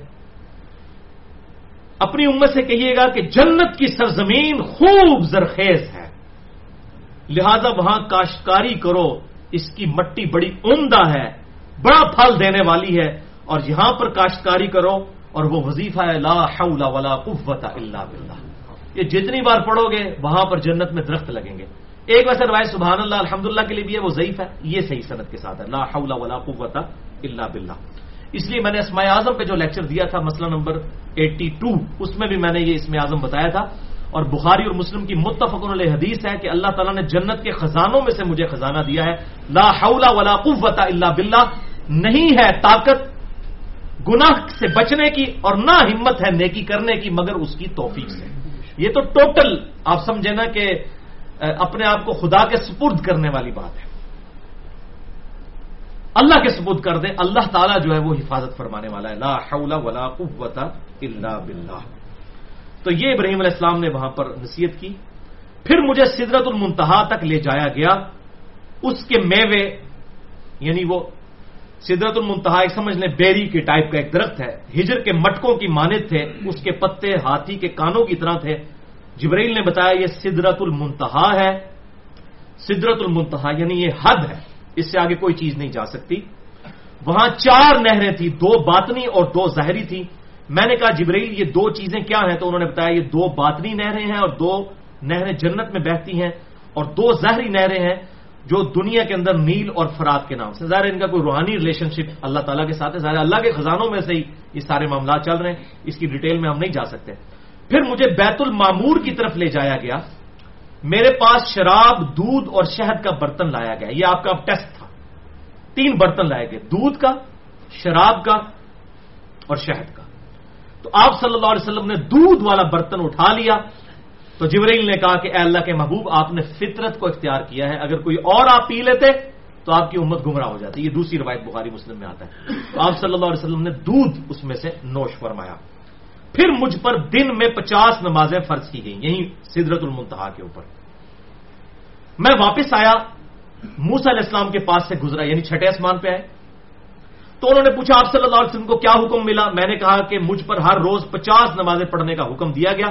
انہوں نے فرمایا آپ صلی اللہ علیہ وسلم کی امت ہر روز 50 نمازیں پڑھنے کی طاقت نہیں رکھے گی. اللہ کی قسم میں آپ صلی اللہ علیہ وسلم سے پہلے لوگوں کا تجربہ کر چکا ہوں اور بنی اسرائیل کا مجھے سخت تجربہ ہے. آپ اپنے رب کے حضور دوبارہ جائیں اور اپنی امت کے لیے تخفیف کی درخواست کریں. 50 نمازیں بہت زیادہ ہیں. میں دوبارہ گیا تو مجھ سے 10 کم کر دی گئی. پھر میں موسیٰ علیہ السلام کے پاس آیا، پھر انہوں نے وہی بات کی. پھر میں خدا کے پاس گیا، یعنی وہ جہاں پر سدرۃ المنتہا پر جہاں پر اللہ تعالیٰ اپنی شان کے لائق وہی فرما رہا تھا، 10 نمازوں کی تخفیف کر دی گئی. میں موسیٰ علیہ السلام کے پاس واپس آیا، پھر انہوں نے وہی بات کی. پھر میں اللہ کے حضور حاضر ہوا، پھر 10 نمازیں کم کر دی گئیں. پھر یہ بار بار 10 کرتے اینڈ پہ 10 رہ گئیں. پھر موسیٰ علیہ السلام کے پاس آیا تو انہوں نے کہا ایک بار اور جائیے، تو وہ نمازیں 5 کر دی گئیں. میں موسیٰ علیہ السلام کے پاس آیا تو انہوں نے پوچھا آپ کو کیا حکم دیا گیا؟ انہوں نے کہا 5 ہر روز پڑھنے کا حکم دیا گیا ہے. موسیٰ علیہ السلام نے کہا کہ آپ صلی اللہ علیہ وسلم کی امت ہر روز 5 نمازیں پڑھنے کی طاقت نہیں رکھے گی کیونکہ میں آپ سے پہلے لوگوں کا تجربہ کر چکا ہوں. ایسے بڑا ایکسپرٹ اوپینین تھا. اور ایک پھیرا اور لگ جاتا ہے، ساری نمازیں ہی معاملہ والا جو ہے وہ ہو جاتا ہے ایسا. تو انہوں نے کہا کہ یہ 5 بھی نہیں پڑے گی، مجھے سخت تجربہ ہے بنی اسرائیل کا. آپ اپنے رب کے پاس پھر جائیں اور اپنی امت کے لیے تخفیف کی درخواست کریں. آپ صلی اللہ علیہ وسلم نے فرمایا کہ میں اپنے رب سے اتنی دفعہ تخفیف لے چکا ہوں کہ اب مجھے سوال کرتے ہوئے حیا آتی ہے، لیکن امت بے شرم ہے، 5 نہیں پڑتی. نبی کو حیا آئی ہے لیکن امت کو حیا نہیں آئی. اب میں راضی ہوں، سر تسلیم خم کرتا ہوں. فرمایا جب میں وہاں سے چلا تو آواز دینے والے نے آواز دی، میں نے 5 نمازوں کا فریضہ جاری کر دیا اور اپنے بندوں پر تخفیف فرما دی. جبکہ صحیح مسلم میں آگے الفاظ ہیں 411 نمبر، یہی اسی حدیث کے کانٹیکسٹ میں کہ 7ویں آسمان پر ابراہیم علیہ السلام سے ملاقات ہوئی تو آپ بیت المعمور سے ٹیک لگائے ہوئے تھے. خانہ کعبہ شریف کے ایگزیکٹ اوپر 7ویں آسمان پہ ایک اور بیت اللہ ہے جسے بیت المعمور کہتے ہیں. وہ فرشتوں کی طواف کی جگہ ہے. تو حضرت ابراہیم علیہ السلام اس سے ٹیک لگائے ہوئے تھے. وہاں ہر روز 70,000 فرشتے داخل ہوتے ہیں اور دوبارہ ان کی باری نہیں آتی. اتنے فرشتے ہیں، ایک بار جس کو طواف کا موقع ملے دوبارہ اس کی باری نہیں آئے گی قیامت تک بیت المعمور کا طواف کرنے کی. اللہ. پھر مجھے سدرۃ المنتہا تک لے جایا گیا. اس کے پتے ہاتھی کے کانوں کی طرح تھے جبکہ اس کا پھل مٹکوں کی طرح تھا، بڑا بڑا، یعنی کہ بیر کی طرح. جب اس کو اللہ کے حکم سے جس چیز نے ڈھانپنا تھا ڈھانپ لیا تو اس کی حالت ہی بدل گئی اس بیری کے درخت کی، یعنی اللہ تعالیٰ کی خاص تجلی اس پر آئی. اللہ کی مخلوق میں سے اس کے حسن کی کوئی تعریف نہیں کر سکتا جو اس وقت اللہ تعالیٰ کی تجلیات کی وجہ سے سدرۃ المنتہا کے اوپر اس بیری کے درخت کی کنڈیشن تھی. چنانچہ اس وقت اللہ تعالیٰ نے وحی فرمائی، یعنی سدرۃ المنتہا پر وحی فرمائی جو وحی کرنی تھی. یہ سدرۃ المنتہا ہی اینڈ ہے. اور دن رات مجھ پہ 50 نمازیں فرض کر دی گئیں. تو یہ سدرۃ المنتہا پہ فرض ہوئی ہیں. آپ صلی اللہ علیہ وسلم بار بار سدرۃ المنتہا پر جاتے تھے اور واپس آتے تھے. منتہا کا مطلب ہی دی اینڈ ہے. انتہا اردو میں بھی ہم لفظ استعمال کرتے ہیں. پھر میں یہ حکم لے کر موسیٰ علیہ السلام کے پاس آیا. پھر اس حدیث 411 صحیح مسلم میں وہی الفاظ ہیں. پھر واپس گیا اینڈ پہ. میں اپنے رب اور موسیٰ کے درمیان آتا جاتا رہا حتیٰ کہ اللہ نے فرمایا محمد ہر روز 5 نمازیں ہیں اور ہر نماز کے لیے 10 گنا اجر ہے. اس طرح یہ 50 نمازیں ہو گئی کیونکہ وہ سورہ الانعام میں بھی آیا نا کہ ایک نیکی 10 کے برابر ہے. اور دوسرے الفاظ بخاری مسلم میں آتے ہیں کہ ہمارا حکم بھی نہیں بدلا، ہم نے 50 کی 50 ہی رہنے دی ہیں. 5 کر کے بھی اس کو 10 سے ملٹیپلائی کر دی ہے. حتیٰ کہ اللہ تعالیٰ نے فرمایا کہ محمد صلی اللہ علیہ وسلم ہر روز یہ 5 نمازیں ہیں اور ہر نماز کے لیے 10 گنا اجر ہے. اس طرح یہ 50 نمازیں ہوئیں. جو شخص کسی نیکی کا ارادہ کرے اور اس نیکی کو نہ کر سکے تو میں اس کے لیے ایک نیکی پھر بھی لکھ دوں گا، اور اگر وہ نیکی کو کر لے تو 10 نیکیاں لکھوں گا. اور جو شخص برائی کا ارادہ کرتا ہے لیکن وہ اسے نہیں کرتا تو میں اس کے لیے کچھ بھی نہیں لکھتا. اگر اس کا ارتکاب کرے گا تو صرف ایک ہی برائی لکھی جاتی ہے. آپ صلی اللہ علیہ وسلم فرماتے ہیں میں نیچے آیا حتیٰ کہ موسیٰ علیہ السلام کے پاس آ کر میں نے انہیں بتایا، لیکن انہوں نے پھر بھی یہی فرمایا کہ اپنے رب کے پاس جائیں اور اسے تخفیف کی درخواست کریں، یعنی 5 بھی کٹاؤ. تو رسول اللہ صلی اللہ علیہ وسلم نے فرمایا میں نے کہا کہ میں اتنی بار اپنے رب کے پاس گیا کہ لہٰذا اب مجھے جانے سے حیا آتی ہے. کاش امت بھی حیا کرے اور نمازوں میں استقامت جو ہے وہ اختیار کرے. آمین. اچھا، بخاری اور مسلم کی ایک اور طرق میں جو حضرت ابو ذر غفاری رضی اللہ تعالیٰ عنہ سے ہے، بخاری میں 349، مسلم میں 415، اس میں الفاظ ہیں کہ جب آسمان دنیا پر دروازہ کھولا گیا آسمان دنیا کا پہلا جہاں پہ آدم علیہ السلام سے ملاقات ہوئی، تو ایک شخص جس کے دائیں اور بائیں جانب کچھ لوگ تھے وہ میں نے دیکھا، جب وہ اپنے دائیں طرف دیکھتا تھا تو مسکرا دیتا تھا، اور جب بائیں طرف دیکھتا تھا تو رونا شروع کر دیتا تھا۔ اور اس شخص نے کہا خوش آمدید نبی صالح اور بیٹے صالح۔ میں نے جبریل سے پوچھا یہ کون ہے؟ تو انہوں نے بتایا کہ یہ آدم علیہ السلام ہے، ان کے دائیں اور بائیں جانب جو گروہ ہیں یہ ان کی اولادوں کی روحیں ہیں۔ جب وہ دائیں طرف یعنی جنتیوں کے گروہ کو دیکھتے ہیں تو خوش ہوتے ہیں، اور جب بائیں طرف دیکھتے ہیں جہنمیوں کو تو رونا شروع کر دیتے ہیں۔ اللہ اکبر۔ اللہم اجرنا من النار، اللہم اجرنا من النار، اللہم اجرنا من النار، اللہم من احییتہ منا فاحیہ علی الاسلام ومن توفیتہ منا فتوفہ علی الایمان۔ پھر باقی انبیاء اکرام علیہ السلام سے ملاقات ہوئی، پھر مجھے اوپر لے جایا گیا حتیٰ کہ میں اس قدر بلند ہوا اور اس جگہ تک پہنچ گیا جہاں میں نے قلموں کے لکھنے کی آواز سنی۔ یعنی یہ جو لوح محفوظ پہ قلم اور فرشتے جو اللہ تعالیٰ کی، یہ ڈیٹیل قرآن حکیم میں بھی مختلف جگہوں پر آتی ہے، احادیث کے اندر بھی، کہ فرشتوں پر بھی احکامات جو ہے سدرۃ المنتہا کے اوپر نازل ہوتے ہیں، پھر وہ اللہ تعالیٰ کے حکم سے لکھتے ہیں ان چیزوں کو جو انہوں نے آ کے دنیا میں ایکٹیویٹیز پرفارم کرنی ہوتی ہیں۔ اور پھر اللہ تعالیٰ نے میری امت پر 50 نمازیں فرض کر دیں اسی سدرۃ المنتہا پر۔ مجھے سدرۃ المنتہا تک لے جایا گیا، کئی رنگوں نے اسے ڈھانپ رکھا تھا، میں نہیں جانتا وہ کیا ہے۔ پھر مجھے جنت میں لے جایا گیا، وہاں موتیوں کے گنبد اور اس کی مٹی کستوری کی سی خوشبو کی تھی، اور سورۃ النجم میں بھی اس کا ذکر موجود ہے۔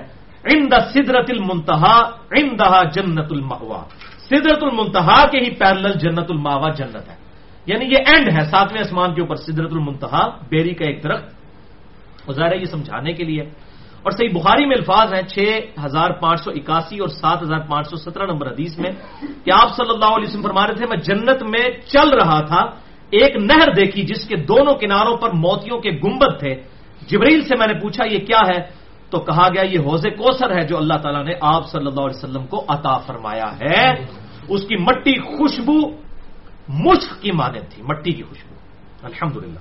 اور جامعہ ترمذی میں 3147 نمبر حدیث ہے کہ آپ صلی اللہ علیہ وسلم فرماتے ہیں مجھے شب معراج اللہ نے جنت اور دوزخ اور آخرت کی ہر وہ چیز دکھا دی جس کا وعدہ کیا گیا۔ یعنی قرآن حکیم میں جو جو عذابات یا نعمتوں کا ذکر ہے نا، جو نہ کسی آنکھ نے دیکھی، نہ کسی کان نے سنی، نہ کسی دل پہ کھٹکا گزرا، وہ ساری چیزیں شب معراج مجھے دکھا دی گئیں۔ جامعہ ترمذی 3147 انٹرنیشنل نمبر کے مطابق۔ اور مشکات المصابیح میں ایک حدیث ہے، یہ حدیث تو بیان کیے بغیر واقعہ معراج مکمل نہیں ہے نا، یہ آپ نے مجھے بتانا ہے کس کے بارے میں یہ حدیث ہے۔ مشکات المصابیح میں انٹرنیشنل نمبر کے مطابق 5149، شرح السنہ اور شعب الایمان امام بھائکی کی کتاب کے کانٹیکسٹ میں انہوں نے وہ حدیث لی ہے کہ آپ صلی اللہ علیہ وسلم نے فرمایا کہ میں نے دوزخ میں شب معراج کچھ لوگوں کے ہونٹ دیکھے کہ آگ کی کینچیوں سے کاٹے جا رہے ہیں، بولے اعوذ باللہ تعالی۔ مجھے بتایا گیا یہ آپ کی امت کے خطبا ہے، تقریریں کرنے والے، یعنی آپ دوسرے معنوں میں جو میں کہتا ہوں علماء کرائم، علماء سو، ایک ہے علماء کرام عزت والے علماء، ایک ہے علماء کرائم، کرائم انگلش والا مجرم علماء، ان کے ہونٹ کاٹے جا رہے ہیں۔ اور 7 الفاظ بڑے خطرناک ہیں، اور اس میں الفاظ ہیں جبریل علیہ السلام نے عرض کی کہ یہ لوگوں کو تو نیکی کا حکم دیتے تھے اور خود عمل نہ کرتے تھے، کتاب اللہ پڑھتے تھے مگر کتاب اللہ پر عمل نہ کرتے تھے۔ سب سے پہلے مولوی نے پکڑا جانا ہے۔ یہ دیکھ لیں، یہ جو منظر ہے نا دوزخ کا منظر بھی جو آپ صلی اللہ علیہ وسلم کو دکھایا گیا تو وہاں بھی مولوی نظر آئے ہیں، علماء سو، علماء حقہ کی بات نہیں ہو رہی ہے، علماء حقہ کی بات نہیں ہو رہی ہے، بلکہ پنجابی والے علماء جو اسی کے قافیے پہ ان کی بات ہو رہی ہے۔ اچھا، سنن نبی داؤد میں ایک حدیث ہے 4878 غیبت والے چیپٹر میں، کتاب الادب چیپٹر کے اندر، کہ معراج میں میرا گزر ایسے لوگوں پر ہوا جن کے تانبے کے ناخن تھے جن سے وہ اپنے چہروں اور سینوں کو نوچ رہے تھے اور چھیل رہے تھے۔ میں نے پوچھا یہ لوگ کون ہیں؟ تو بتایا گیا یہ دنیا میں گوشت کھاتے تھے لوگوں کے اور ان کی عزت کے درپے رہتے تھے، یعنی تہمت لگانے والے اور غیبت کرنے والے لوگ۔ عزت کے درپے یہ ہے کہ خام خواہ تہمت لگانا، یعنی لوگ اس کو بڑا چھوٹا برا سمجھتے ہیں، کسی کے اوپر کو فتویٰ لگا دینا وہ سمجھتے ہیں خیر ہے۔ تو یہ بھی میرے خیال علماء کے بارے میں زیادہ تر ہوگا جن لوگوں نے جھوٹے الزامات جو ہے وہ اہل حق کے اوپر لگائے ہوئے ہیں۔ لہذا یہاں پر اب یہ دوزخی دوزخ میں کیسے پہنچ گئے، علماء کو کیسے، بھی علماء تو دنیا میں موجود ہیں، ابھی تو جنت دوزخ کا فیصلہ ہونا ہے۔ آپ صلی اللہ علیہ وسلم کو پہلی دوزخ میں وہ دکھا دیے گئے، تو یہ بیسیکلی اینیمیشنز تھیں جو آپ صلی اللہ علیہ وسلم کو دکھائی گئی۔ جسے ہم کہتے ہیں اردو میں ممثل کر کے ٹائم میں سفر کر کے پہلے ہی آنے والا وقت دکھا دینا، یہ معجزہ تھا. لہذا اس کانٹیکسٹ میں غامدی صاحب کا موقف ٹھیک ہے کہ آپ صلی اللہ علیہ وسلم کو بعض ایسے مناظر دکھائے جاتے تھے جو اینیمیشنز ہوتے تھے، کیونکہ ابھی اسٹیبلش نہیں ہوئے وہ، لیکن وہ الگ سے ایک ٹاپک ہے. اس پہ اگر آپ کو شوق ہو تو میں آپ کو بتا دیتا ہوں، یہ ساری حدیثیں بخاری اور مسلم کے کتاب التعبیر اور کتاب الرؤیا چیپٹر میں مل جائیں گی. آپ صلی اللہ علیہ وسلم کو خوابوں میں، اور ظاہر ہے نبی کا خواب وحی الہی ہوتا ہے، قرآن حکیم میں حضرت ابراہیم علیہ السلام کو خواب ہی دکھایا گیا تھا نا، بیٹے کو ذبح کرنے والا. اور بخاری اور مسلم کی حدیث ہے کہ انبیاء کی خبروں میں سے 46واں حصہ ہے یہ خواب نبوت کے حصے میں سے.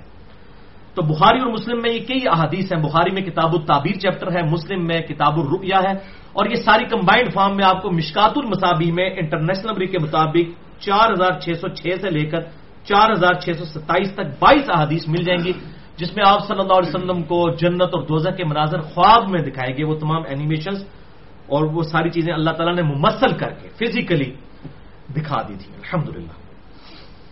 صحیح مسلم میں ایک اور حدیث ہے 431 نمبر. عبداللہ ابن مسعود رضی اللہ تعالیٰ عنہ کہتے ہیں کہ جب رسول اللہ صلی اللہ علیہ وآلہ وسلم کو معراج کروائی گئی تو انہیں سدرۃ المنتہا تک لے جایا گیا، وہ 6 آسمان پر ہے. باقی ساری حدیثوں میں آیا کہ سدرۃ المنتہا 7ویں آسمان پہ ہے، اس میں آیا 6. تو اس کی پھر علماء نے تعویل یہ کی ہے، محدثین رحمہ اللہ نے، کہ یہ سدرۃ المنتہا کا درخت 6 آسمان سے شروع ہو کر 7ویں پر مکمل ہوتا ہے. کیونکہ آپ دیکھیں سدرۃ المنتہا میں آتا ہے، آپ نے فرمایا نے پتے دیکھے اور اس کے مٹکوں کی طرح کے فروٹ دیکھے. ظاہر ہے کہ وہ پتے اور فروٹ تو اوپر والے حصے میں ہوتے ہیں، تو جڑ اس کی 6 سے شروع ہو جاتی ہے. زمین سے اوپر جانے والی ہر چیز کی حد سدرۃ المنتہا ہے. اسی مقام سے احکامات لیے جاتے ہیں.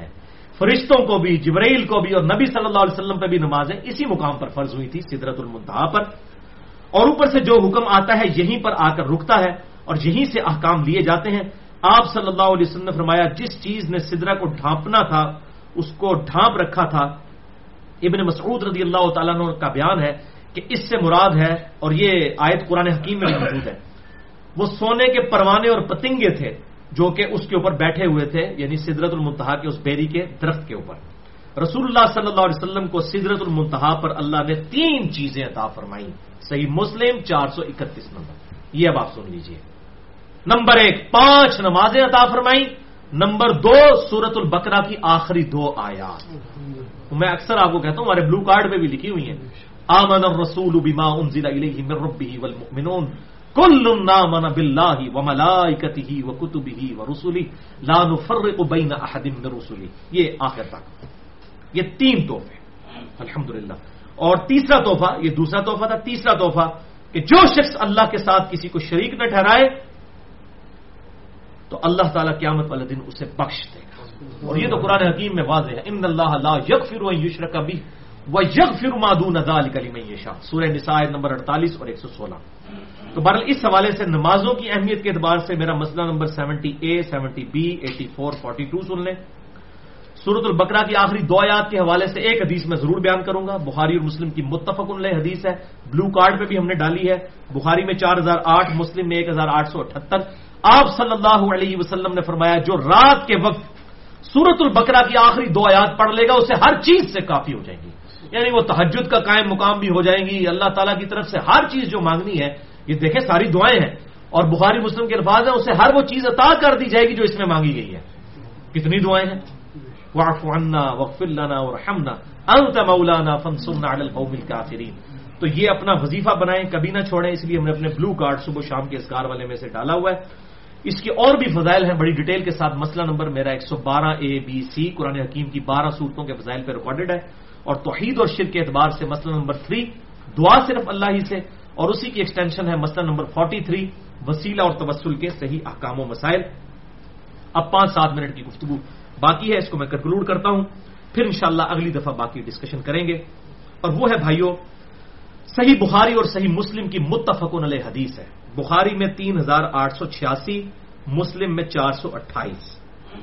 جابر بن عبداللہ رضی اللہ تعالیٰ عنہ کہتے ہیں کہ آپ صلی اللہ علیہ وسلم نے فرمایا جب قریش مکہ نے مجھے معراج کے حوالے سے جھٹلا دیا، بہت بڑا دعویٰ تھا، 40 دن کا سفر اس زمانے میں، زمینی سفر آج بھی 2000 کلومیٹر، اور ایریل ڈسٹینس ہوائی سفر 1200 کلومیٹر.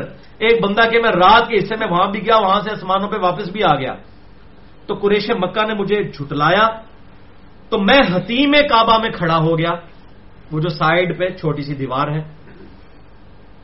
اللہ تعالیٰ نے میرے لیے بیت المقدس روشن کر دیا. کتنی دور؟ 2000 کلومیٹر زمینی سفر اور 1200 کلومیٹر ایریل ڈسٹینس. اتنی دور سے بیت المقدس ایسے سامنے لا کے رکھ دیا. اور قریش مکہ جو کچھ مجھ سے پوچھتے جاتے تھے میں علامات بیان کرتا جاتا تھا. الحمدللہ, یہ کتنا بڑا معجزہ تھا. اس سے علم غیب والا بھی عقیدہ کلیئر ہوا. اس میں میں نے مسئلہ نمبر 6A کے اندر بھی یہ حدیث بتائی تھی کہ آپ صلی اللہ علیہ وسلم کو اللہ تعالیٰ غیبی خبریں عطا فرماتا تھا. اب وہ دیکھیں کیسے اوٹ پٹانگ سوال شروع کر دیے. انہوں نے کہا اچھا جی تم کہتے ہو ہم راتوں رات وہاں گئے ہیں. اچھا یہ بھی پتا چل گیا کہ یہ کوئی خواب نہیں تھا, ورنہ خواب ہوتا تو وہ کبھی مطالبہ ہی نہ کرتے کہ آپ نے کیا کیا دیکھا وہاں پر. خواب میں تو بڑے بڑے لوگ ہو آتے ہیں. تو وہ کہہ رہے اچھا تم گئے ہو تو ذرا بتاؤ کہ وہاں بیت المقدس کی سیڑھیاں کتنی تھیں, کتنے دروازے تھے.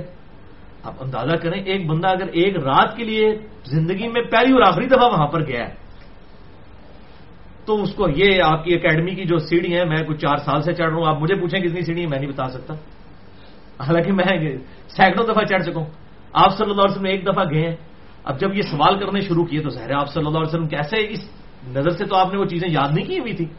تو بخاری اور مسلم کے الفاظ ہیں بیت المقدس میرے لیے روشن کر دیا گیا. وہ پوچھتے جاتے تھے میں دیکھ کے بتاتا جاتا تھا الحمدللہ. بلکہ صحیح مسلم میں الفاظ ہیں انٹرسٹنگ 430 نمبر حدیث کہ رسول اللہ صلی اللہ علیہ وسلم فرماتے ہیں میں نے اپنے آپ کو حتیم میں کھڑا کیا جب قریش مکہ نے مجھ سے میرے سفر معراج کے متعلق سوال کیے تو انہوں نے بیت المقدس کی کچھ چیزوں کے متعلق مجھ سے سوالات کرنے شروع کیے لیکن مجھے وہ یاد نہیں تھی. اب خواب ہوتی تو وہ کبھی نہ کہتے, فزیکل ایکسپیرینس تھا تبھی وہ ڈیمانڈ کر رہے تھے, ورنہ کہتے خواب ہے جی چھڈو پر ہے. اتنی جو ہلچل مچ گئی اور اتنے لوگ جمع ہو گئے, ان کا جی اچھا جی تسی گئے ہو دسو تھے کہ تکیا جے. اب کئی لوگ ایسے بھی تھے جو بیت المقدس جایا کرتے تھے یروشلم میں تجارت کے لیے, کیونکہ مکے کے لوگوں کا تو کاروبار ہی تجارت تھا. ان کے وہاں تو کوئی چیز نہیں اگتی تھی, وہ اپنی چیزیں ہی وہاں لے کے جایا کرتے تھے. اون وغیرہ یہاں سے لے جاتے تھے, وہاں سے باقی چیزیں لے آتے تھے, جو بارٹر سسٹم ہے چیز کے بدلے چیز. تو ان کا اچھا جی اب وہ خصوصاً جو اس قسم کے فنیر قسم کے لوگ ہوں گے جو زیادہ سفر میں کرنے ہوتے اگے کیا ہوں گے آج دسوں کیا تک تھی ہوتے. تو صحیح مسلم 430 نمبر حدیث کے الفاظ ہیں آپ صلی اللہ علیہ وسلم فرمایا میں اس قدر غمگین ہوا کہ اس طرح کا غم مجھے اس سے پہلے کبھی نہیں ہوا تھا. غم کیوں ہو گیا کہ میں ایک سچا پیغمبر ہوں. اب یہ سوال اس طرح کے مجھ سے پوچھ رہے ہیں, اس نظر سے تو میرا وہ وزٹ ہی نہیں تھا. مجھ سے تو یہ پوچھو کہ میری انبیاء سے ملاقات ہوئی, جو میں نے ایکسپیرینس کیا. غمگین اس لیے ہو کہ اب یہ سوال کر رہے ہیں میں جواب کیسے دوں, اور جواب نہیں دیتا تو یہ جھٹلائیں گے. میں اس طرح غمگین ہوا کہ اس سے پہلے کبھی بھی غمگین نہیں ہوا تھا. چنانچہ اسی وقت اللہ نے میری نظروں کے سامنے بیت المقدس کو بلند کر دیا. میں اسے دیکھ رہا تھا 2000 کلومیٹر دور, اور وہ مجھ سے جس چیز کا سوال کرتے تھے میں انہیں بتا دیتا تھا الحمدللہ. تو یہ آپ صلی اللہ علیہ وسلم کی اللہ تعالیٰ نے حفاظت فرمائی اور ان کے پھر منہ بند کر دیے. واقعہ معراج کی تصدیق کے حوالے سے سیدنا ابو بکر الصدیق رضی اللہ تعالیٰ عنہ کے حوالے سے ایک روایت بڑی مشہور ہے کہ انہوں نے واقعہ معراج کی تصدیق کی تھی, اس لیے انہیں صدیق کہا جاتا ہے. تو یہ روایت صحیح سند کے ساتھ ثابت نہیں ہے, نہ شیخ البانی سے صحیح مانتے ہیں, نہ شیخ زبیر زئی اور نہ کوئی اور بڑے محدثین, سب اس کا انکار کرتے ہیں. البتہ میرے نزدیک یہ عملی تواتر تک بات پہنچی ہوئی ہے, لہذا میں الحمدللہ اس کو صحیح مانتا ہوں. اور اس کی سپورٹنگ میں نے بڑی محنت کر کے 2 حدیثیں صحیح سند کے ساتھ تلاش کی ہیں جو سیدنا ابو بکر صدیق علیہ السلام رضی اللہ تعالیٰ عنہ رحمہ اللہ ان کی اس جو لقب صدیق ہے اس کو جسٹیفائی کرنے والی 2 حدیثیں ہیں. اسی میں نے آج کا لیکچر ختم کرنا تھا, باقی گفتگو انشاءاللہ اگلی دفعہ ہوگی. تو وہ 2 حدیثیں ہیں. پہلی حدیث مسند ابی یعلا میں ہے انٹرنیشنل نمبر کے مطابق 4084 نمبر کے سیدنا ابو بکر صدیق رضی اللہ تعالیٰ عنہ نے آپ صلی اللہ علیہ وسلم سے بیت المقدس کے نشانات پوچھے کہ یا رسول اللہ صلی اللہ علیہ وسلم آپ بیت المقدس گئے ہیں تو آپ نے کیا وہاں دیکھا. تو آپ صلی اللہ علیہ وسلم نے وہ وہاں کی نشانیاں جب بیان کی تو سیدنا ابو بکر الصدیق رضی اللہ تعالیٰ عنہ نے کہا کہ اے اللہ کے محبوب صلی اللہ علیہ وسلم میں آپ کی تصدیق کرتا ہوں اور گواہی دیتا ہوں کہ آپ بالکل سچ کہہ رہے ہیں. اسی حدیث میں الفاظ ہیں کیونکہ ابو بکر نے بیت المقدس دیکھ رکھا تھا.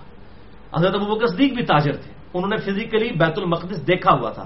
انہوں نے کہا یا رسول اللہ سب سے پہلے میں آپ کی گواہی دوں گا, آپ جو نشانیاں بیان کر رہے ہیں یہ امپاسبل ہے کوئی شخص جو وہاں پر نہ گیا ہو اور اس طرح کی نشانیاں بیان کر دے, یہ آپ کے پیغمبر ہونے کی دلیل ہے الحمدللہ.